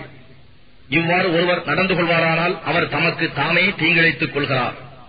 எனவே அல்லாஹுவின் வசனங்களை கேலி கூத்தாக ஆக்கிவிடாதீர்கள். அவன் உங்களுக்கு அளித்த அருட்கொடைகளையும் உங்கள் மீது இறக்கிய வேதத்தையும் ஞானத்தையும் சிந்தித்து பாருங்கள். இவற்றை கொண்டு அவன் உங்களுக்கு நற்போதனை செய்கின்றான். அல்லாஹுவை அஞ்சுங்கள். நிச்சயமாக அல்லாஹ் யாவற்றையும் நன்கு அறிபவனாக இருக்கின்றான். இன்னும் பெண்களை நீங்கள் தலாக் செய்து அவர்களும் தங்களுடைய இத்தா தவணையை பூர்த்தி செய்துவிட்டால், அவர்கள் தாங்கள் விரும்பி ஏற்கும் கணவர்களை முறைப்படி திருமணம் செய்து கொள்வதை தடுக்காதீர்கள். உங்களில் யார் அல்லாஹுவின் மீதும் இறுதி நாள் மீதும் நம்பிக்கை கொண்டுள்ளார்களோ அவர்களுக்கு இதை கொண்டு உபதேசிக்கப்படுகிறது. இதன்படி நடப்பது உங்களுக்கு நற்பண்பும் தூய்மையும் ஆகும். இதன் நலன்களை அல்லாஹ் அறிவான், நீங்கள் அறிய மாட்டீர்கள். தலாக் சொல்லப்பட்ட மனைவியர் தம் குழந்தைகளுக்கு பூர்த்தியாக பாலூட்ட வேண்டும் என்று தந்தை விரும்பினால், தாய்மார்கள் தங்கள் குழந்தைகளுக்கு நிரப்பமான 2 ஆண்டுகள் பாலூட்டுதல் வேண்டும். பாலூட்டும் தாய்மார்களுக்கு ஷரீஅத்தின் முறைப்படி உணவும் உடையும் கொடுத்து வருவது குழந்தையுடைய தகப்பன் மீது கடமையாகும். எந்த ஓர் ஆத்மாவும் அதன் சக்திக்கு மேல் எதுவும் செய்ய நிர்பந்திக்கப்பட மாட்டாது. தாயை அவளுடைய குழந்தையின் காரணமாகவோ அல்லது தந்தையை அவன் குழந்தையின் காரணமாகவோ துன்புறுத்தப்பட மாட்டாது. குழந்தையின் தந்தை இறந்துவிட்டால் அதை பரிபாலிப்பது வாரிசுகள் கடமையாகும். இன்னும் தாய் தந்தையர் இருவரும் பரஸ்பரம் இணங்கி ஆலோசித்து பாலூட்டலை நிறுத்த விரும்பினால் அது அவர்கள் இருவர் மீதும் குற்றமாகாது. தவிர ஒரு செவிலி தாயை கொண்டு உங்கள் குழந்தைகளுக்கு பாலூட்ட விரும்பினால் அதில் உங்களுக்கு ஒரு குற்றமும் இல்லை. ஆனால் அக்குழந்தையின் தாய்க்கு உங்களிடம் இருந்து சேர வேண்டியதை முறைப்படி செலுத்திவிட வேண்டும். அல்லாஹுவுக்கு அஞ்சி நடந்து கொள்ளுங்கள். நிச்சயமாக அல்லாஹ் நீங்கள் செய்வதை பார்ப்பவனாக இருக்கிறான் என்பதை அறிந்து கொள்ளுங்கள். உங்களில் எவரேனும் மனைவியரை விட்டு மரணமாகினால் அம்மனைவியர் 4 மாதம் 10 நாள் பொறுத்திருக்க வேண்டும். இந்த இத்தத் தவணை பூர்த்தியானதும் அவர்கள் தங்கள் நாட்டத்திற்கு ஒப்ப தங்கள் காரியத்தில் ஒழுங்கான முறையில் எதுவும் செய்து கொள்வதில் உங்கள் மீது குற்றமில்லை. அல்லாஹ் நீங்கள் செய்வதை நன்கறிந்தவனாகவே இருக்கின்றான். இவ்வாறு இத்தா இருக்கும் பெண்ணுடன் திருமணம் செய்ய கருதி அது பற்றி குறிப்பாக அறிவிப்பதிலோ அல்லது மனதில் மறைவாக வைத்திருப்பதிலோ உங்கள் மீது குற்றமில்லை. நீங்கள் அவர்களைப் பற்றி எண்ணுகிறீர்கள் என்பதை அல்லாஹ் அறிவான். ஆனால் ரகசியமாக அவர்களிடம் திருமணம் பற்றி வாக்குறுதி செய்து கொள்ளாதீர்கள். ஆனால் இது பற்றி வழக்கத்திற்கு ஒத்த மார்க்கத்திற்கு உகந்த சொல்லை நீங்கள் சொல்லலாம். இன்னும் இத்தாவின் கெடு முடியும் வரை திருமண பந்தத்தை பற்றி தீர்மானித்து விடாதீர்கள். அல்லாஹ் உங்கள் உள்ளங்களில் உள்ளதை நிச்சயமாக அறிகின்றான் என்பதை நீங்கள் அறிந்து அவனுக்கு அஞ்சி நடந்து கொள்ளுங்கள். நிச்சயமாக அல்லாஹ் மன்னிப்பவனாகவும் பொறுமையாளனாகவும் இருக்கின்றான் என்பதை அறிந்து கொள்ளுங்கள். பெண்களை நீங்கள் தீண்டுவதற்கு முன் அல்லது அவர்களுடைய மகரை நிச்சயம் செய்வதற்கு முன் தலாக் சொன்னால் உங்கள் மீது குற்றமில்லை. ஆயினும் அவர்களுக்கு பயனுள்ள பொருள்களை கொடுத்து உதவுங்கள். அதாவது செல்வம் படைத்தவன் அவனுக்கு தக்க அளவும் ஏழை அவனுக்கு தக்க அளவும் கொடுத்து நியாயமான முறையில் உதவி செய்தல் வேண்டும். இது நல்லோர் மீது கடமையாகும். ஆயினும் அப்பெண்களை தீண்டுவதற்கு முன் ஆனால் மகர் நிச்சயித்த பின் நீங்கள் தலாக் சொல்வீர்களாயின் நீங்கள் குறிப்பிட்டிருந்த மகர் தொகையின் பாதி அவர்களுக்கு உண்டு. அப்பெண்களோ அல்லது எவர் கையில் அத்திருமணம் பற்றிய பிடி இருக்கிறதோ அவர்களோ முழுமையும் மன்னித்து விட்டால் அன்றி. ஆனால் இவ்விஷயத்தில் விட்டுக் கொடுப்பது பயபக்திக்கு மிக்க நெருக்கமானதாகும். இன்னும் உங்களுக்கு இடையே ஒருவருக்கு ஒருவர் உபகாரம் செய்து கொள்வதையும் மறவாதீர்கள். நிச்சயமாக அல்லாஹ் நீங்கள் செய்வதை பார்த்து கூலி கொடுப்பவனாக இருக்கின்றான். தொழுகைகளை, குறிப்பாக நடுத்தொழுகையை நீங்கள் விடாது தொழுது கொள்ளுங்கள். தொழுகையின் போது அல்லாஹுவின் முன்னிலையில் உள்ளச்சப்பாடுடன் நில்லுங்கள். ஆயினும் பகைவர்களையோ அல்லது வேறெதையுமோ கொண்டு நீங்கள் பயப்படும் நிலையில் இருந்தால் நடந்து கொண்டோ அல்லது சவாரி செய்து கொண்டோ ஆகிலும் தொழுது கொள்ளுங்கள். பின்னர் நீங்கள் அச்சம் தீர்ந்ததும் நீங்கள் அறியாமல் இருந்ததை அவன் உங்களுக்கு அறிவித்ததைப் போன்று நிறைவுடன் தொழுது அல்லாஹுவை நினைவு கூறுங்கள். உங்களில் எவரேனும் மனைவியரை விட்டு இறக்கும் நிலையில் இருப்பார்களானால் அப்பெண்களுக்கு ஓராண்டு வரை உணவு, உடை போன்ற தேவைகளை கொடுத்து ஆதரித்து வீட்டை விட்டு அவர்கள் வெளியேற்றப்படாதபடி வாரிசுகளுக்கு அவர்கள் மரண சாசனம் கூறுதல் வேண்டும். ஆனால் அப்பெண்கள் தாங்களே வெளியே சென்று முறைப்படி தங்கள் காரியங்களை செய்து கொண்டார்களானால் அதில் உங்கள் மீது குற்றமில்லை. மேலும் அல்லாஹ் வல்லமை உடையவனும் அறிவாற்றல் உடையோனும் ஆவான். மேலும் தலாக் கொடுக்கப்பட்ட பெண்களுக்கு நியாயமான முறையில் சம்ரட்சணை பெறுவதற்கு பாத்தியம் உண்டு. இது பயபக்தி உடையவர்கள் மீது கடமையாகும். நீங்கள் தெளிவாக உணர்ந்து அதன்படி நடந்து வருமாறு அல்லாஹ் உங்களுக்கு தன்னுடைய வசனங்களை இவ்வாறு விளக்குகின்றான்.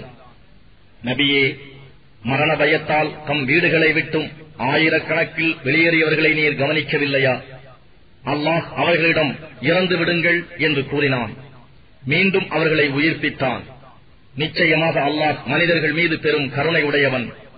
ஆனால் மனிதர்களில் பெரும்பாலோர் நன்றி செலுத்துவதில்லை. மோமீன்களே, நீங்கள் அல்லாஹுவின் பாதையில் போரிடுங்கள்.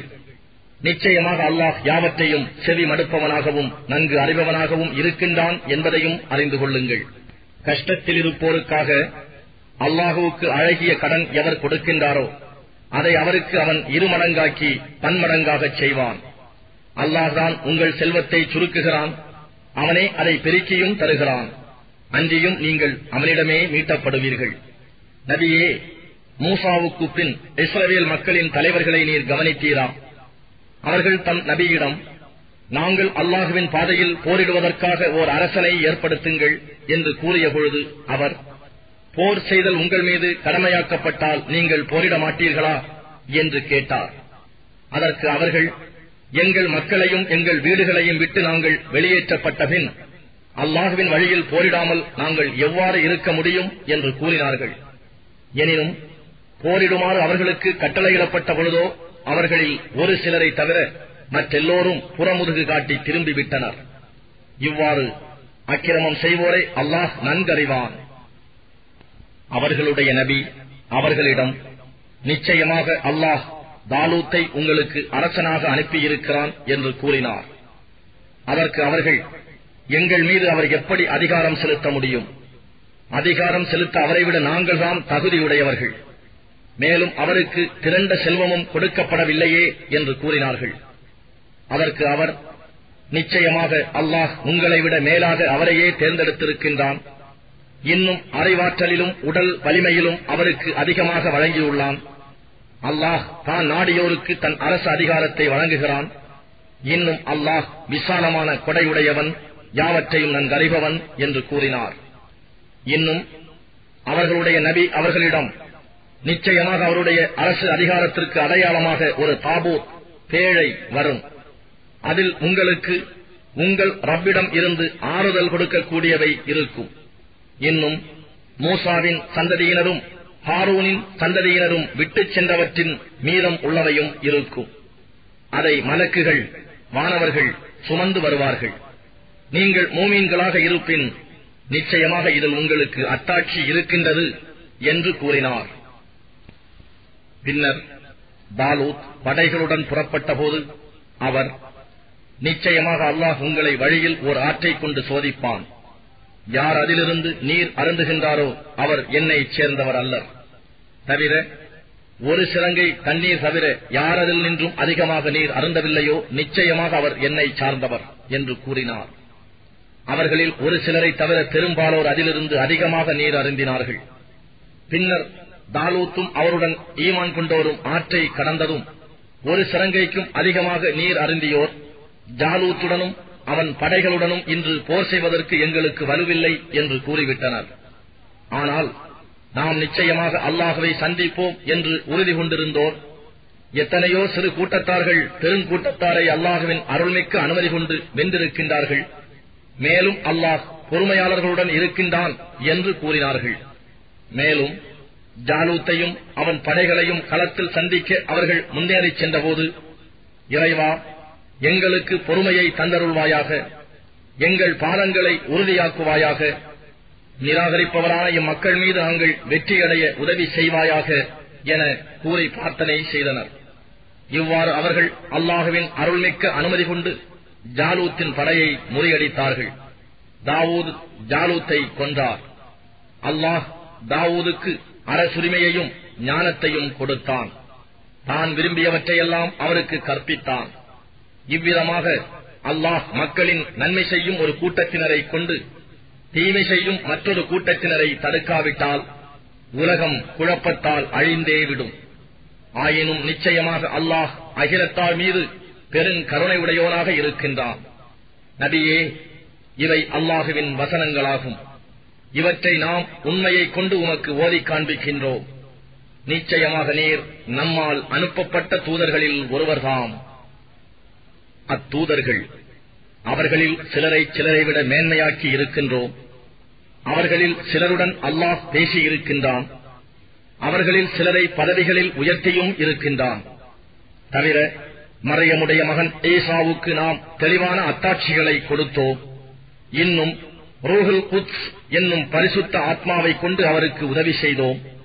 அல்லாஹ் நாடியிருந்தால் தங்களிடம் தெளிவான அத்தாட்சிகள் வந்த பின்னரும் அத்தூதுவர்களுக்கு பின்வந்த மக்கள் தங்களுக்குள் சண்டை செய்து கொண்டிருக்க மாட்டார்கள். ஆனால் அவர்கள் வேறுபாடுகள் கொண்டனர். அவர்களில் ஈமான் கொண்டோரும் உள்ளனர், அவர்களில் நிராகரித்தோரும் உள்ளனர்.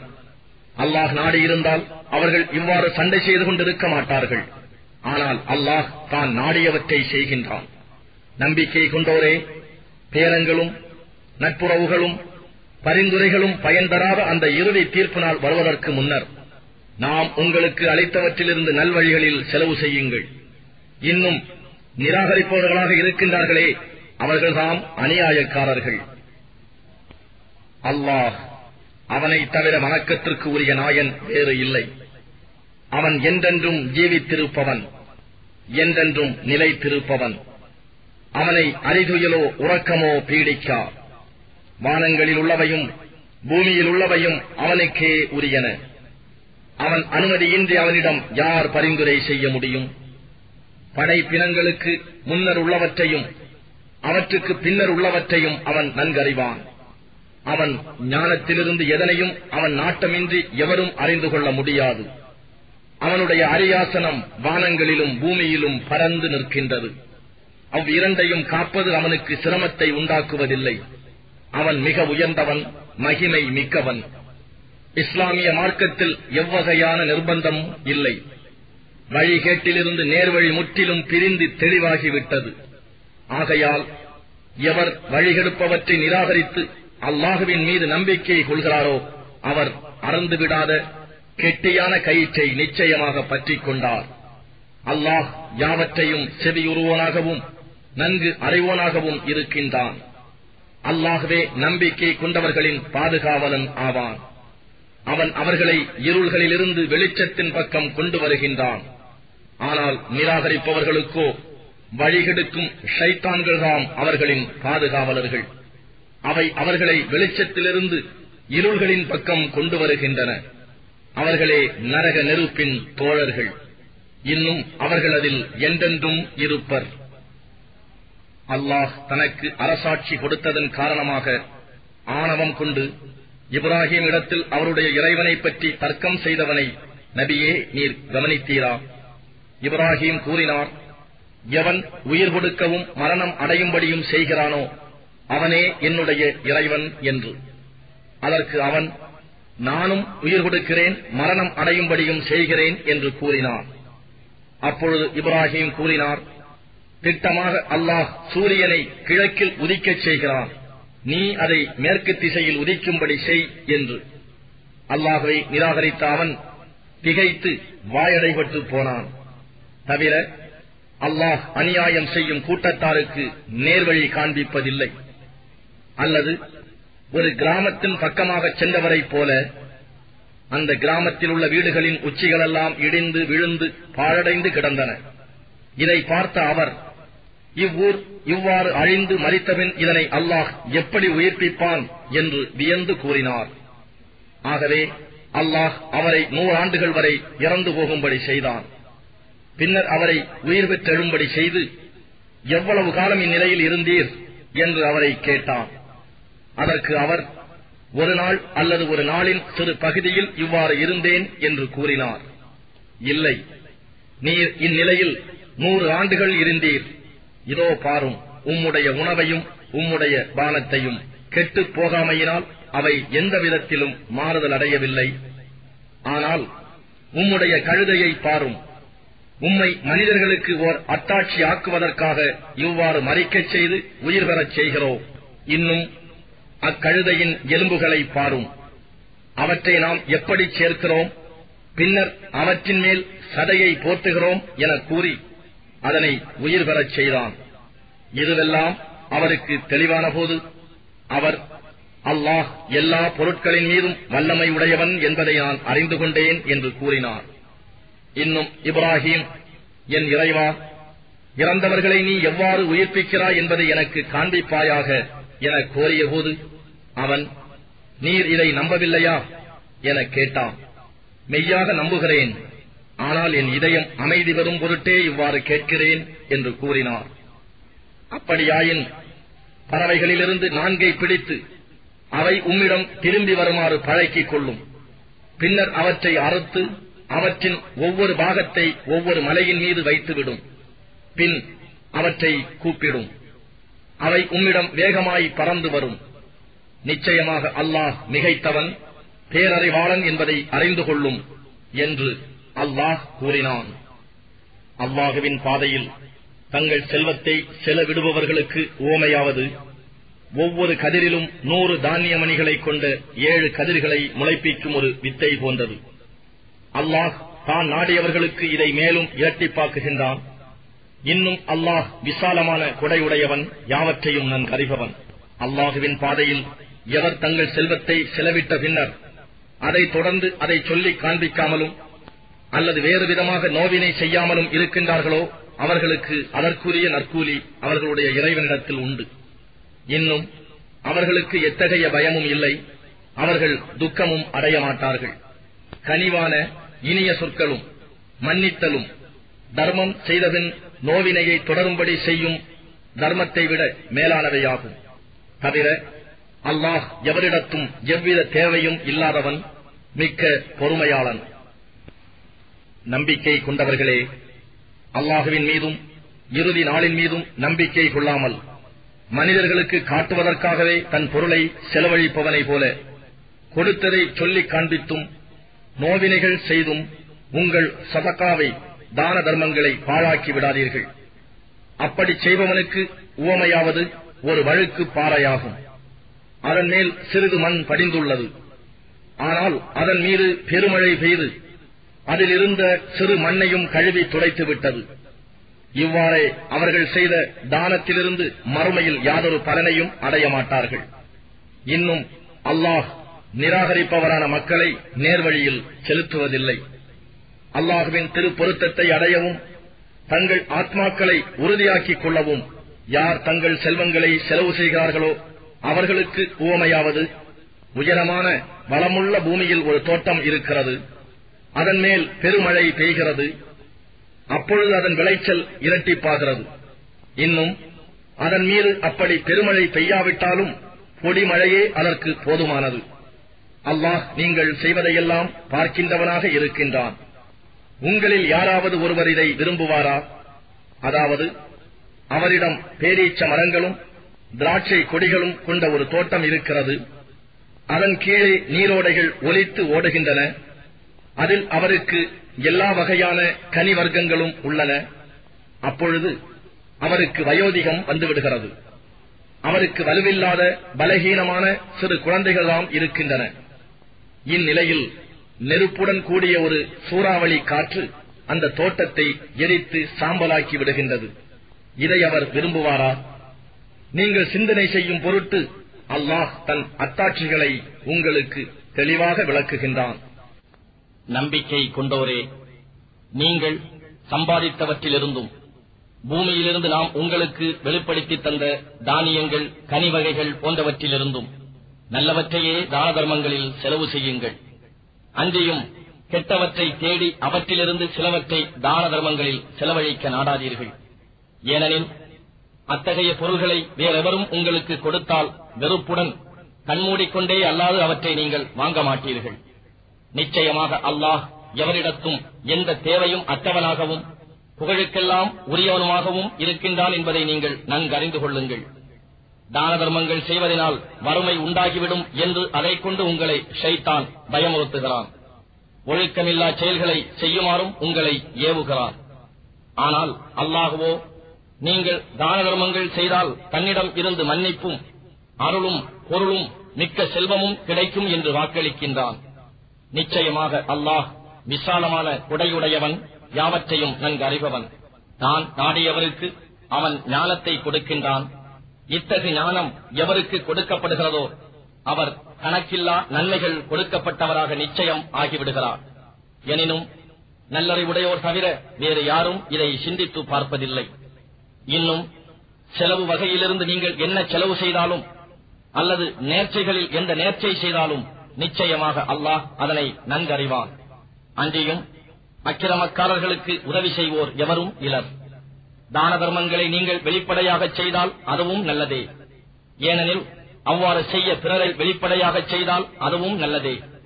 ஏனெனில் அவ்வாறு செய்ய பிறரையும் அது தூண்டும். எனினும் அவற்றை மறைத்து ஏழை எளியோருக்கு அவை கிடைக்கும்படி செய்தால் அது உங்களுக்கு இன்னும் நல்லது. அது உங்களுடைய பாவங்களையும் நீக்கும். நீங்கள் செய்வதையெல்லாம் அல்லாஹ் நன்கறிந்தவனாகவே இருக்கின்றான். நபியே, அவர்களை நேர்வழியில் நடத்துவது உம் கடமை அல்ல. ஆனால் தான் நாடியவர்களை அல்லாஹ் நேர்வழியில் செலுத்துகின்றான். இன்னும் நல்லதில் நீங்கள் எதை செலவிடினும் அதுவும் உங்களுக்கே நன்மை பயப்பதாகும்.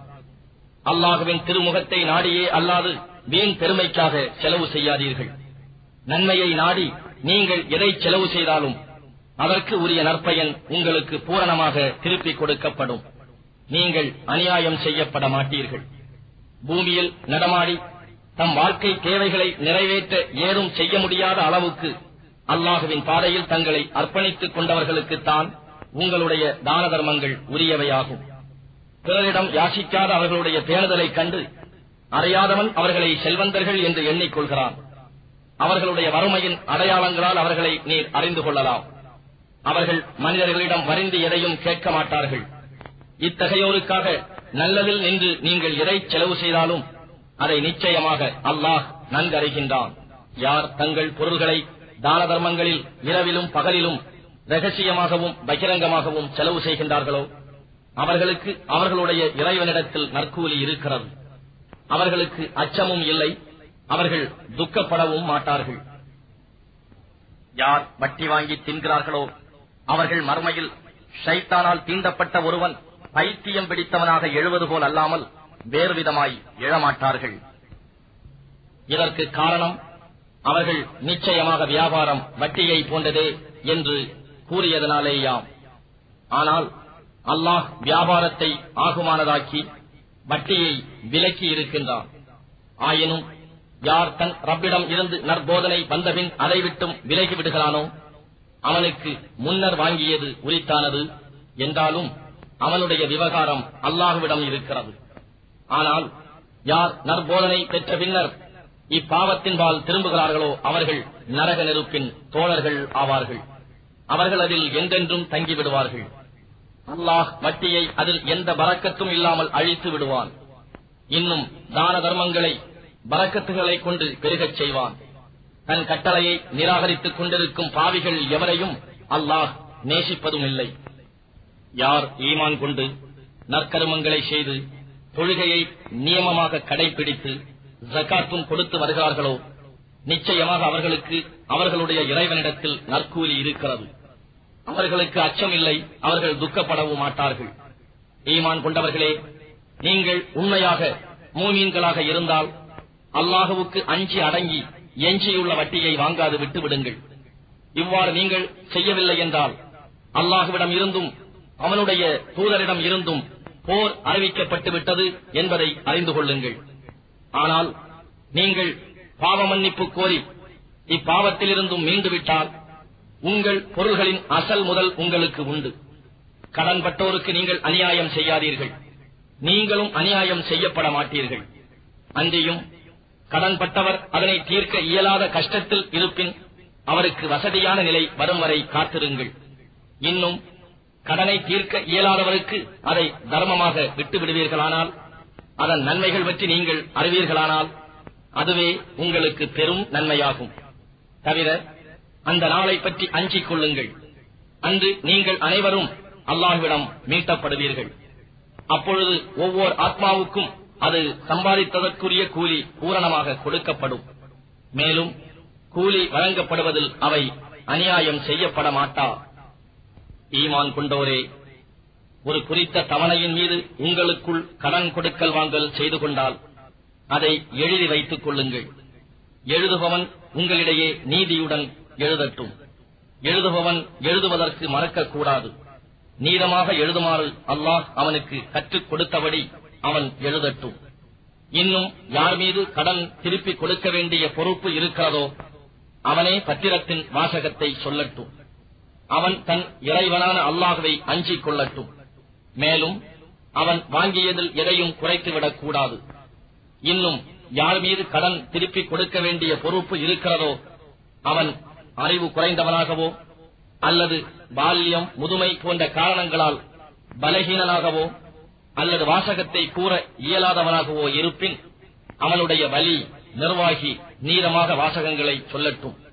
தவிர நீங்கள் சாட்சியாக ஏற்கக்கூடிய உங்கள் ஆண்களில் இருவரை சாட்சிகளாக்கிக் கொள்ளுங்கள். ஆண்கள் இருவர் கிடைக்காவிட்டால் சாட்சிகளில் நீங்கள் பொருந்தக்கூடியவர்களிலிருந்து ஆடவர் ஒருவரையும் பெண்கள் இருவரையும் சாட்சிகளாக எடுத்துக் கொள்ளுங்கள். பெண்கள் இருவர், ஏனென்றால் அவ் இருவரில் ஒருத்தி தவறினால் இருவரில் மற்றவள் நினைவூட்டும் பொருட்டே ஆகும். அன்றியும் சாட்சியம் கூற சாட்சிகள் அழைக்கப்பட்டால் அவர்கள் மறுக்கலாகாது. தவிர கொடுக்கல் வாங்கல் சிறிதோ பெரிதோ அதை அதன் கால வரையறையுடன் எழுதுவதில் அலட்சியமாக இராதீர்கள். இதுவே அல்லாஹுவின் முன்னிலையில் மிகவும் நீதமானதாகவும் சாட்சியத்திற்கு உறுதி உண்டாக்குவதாகவும் இன்னும் இது உங்களுக்கு சந்தேகங்கள் ஏற்படாமல் இருக்க சிறந்த வழியாகவும் இருக்கும். எனினும் உங்களிடையே சுற்றி வரும் ரொக்க வியாபாரமாக இருப்பின் அதை எழுதிக் கொள்ளாவிட்டாலும் உங்கள் மீது குற்றமில்லை.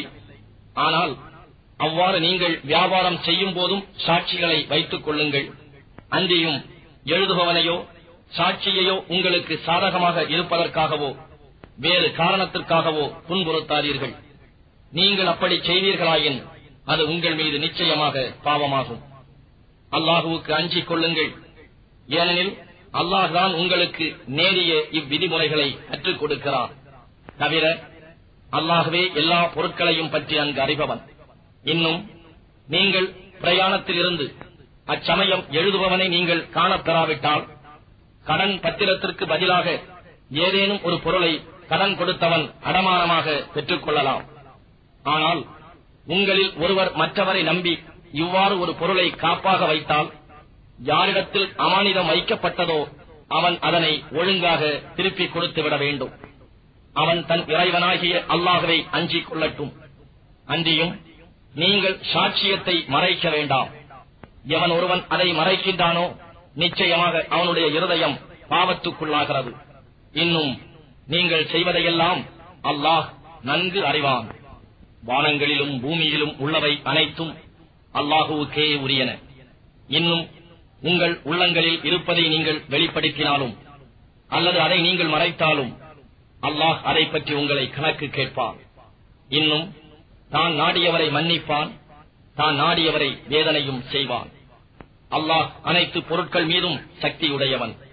இறை தூதர் தம் இறைவனிடம் இருந்து தமக்கு அருளப் பெற்றதை நம்புகிறார். அவ்வாறே மோமீன்களும் நம்புகின்றனர். இவர்கள் யாவரும் அல்லாஹுவையும் அவனுடைய மலக்குகளையும் அவனுடைய வேதங்களையும் அவனுடைய தூதர்களையும் நம்புகிறார்கள். நாம் இறை தூதர்களில் எவர் ஒருவரையும் பிரித்து வேற்றுமை பாராட்டுவதில்லை என்றும், இன்னும் நாங்கள் செவிமடுத்தோம், உன் கட்டளைகளுக்கு நாங்கள் வழிபட்டோம், எங்கள் ரப்பே உன்னிடமே மன்னிப்பு கோருகிறோம், நாங்கள் மீளுவதும் உன்னிடமேதான் என்றும் கூறுகிறார்கள். அல்லாஹ் எந்த ஓர் ஆத்மாவுக்கும் அது தாங்கிக் கொள்ள முடியாத அளவு கஷ்டத்தை கொடுப்பதில்லை. அது சம்பாதித்ததன் நன்மை அதற்கே, அது சம்பாதித்த தீமையும் அதற்கே. மோமீன்களே, பிரார்த்தனை செய்யுங்கள். எங்கள் இறைவா, நாங்கள் மறந்து போயிருப்பினும் அல்லது நாங்கள் தவறு செய்திருப்பினும் எங்களை குற்றம் பிடிக்காதிருப்பாயாக. எங்கள் இறைவா, எங்களுக்கு முன் சென்றோர் மீது சுமத்திய சுமையைப் போன்று எங்கள் மீது சுமத்தாதிருப்பாயாக. எங்கள் இறைவா, எங்கள் சக்திக்கு அப்பாற்பட்ட எங்களால் தாங்க முடியாத சுமையை எங்கள் மீது சுமத்தாதிருப்பாயாக. எங்கள் பாவங்களை நீக்கி பொறுத்தருள்வாயாக. எங்களை மன்னித்தருள்வாயாக. எங்கள் மீது கருணை புரிவாயாக. நீயே எங்கள் பாதுகாவலன். நிராகரிப்பவரான கூட்டத்தாரின் மீது நாங்கள் வெற்றியடைய எங்களுக்கு உதவி செய்தருள்வாயாக.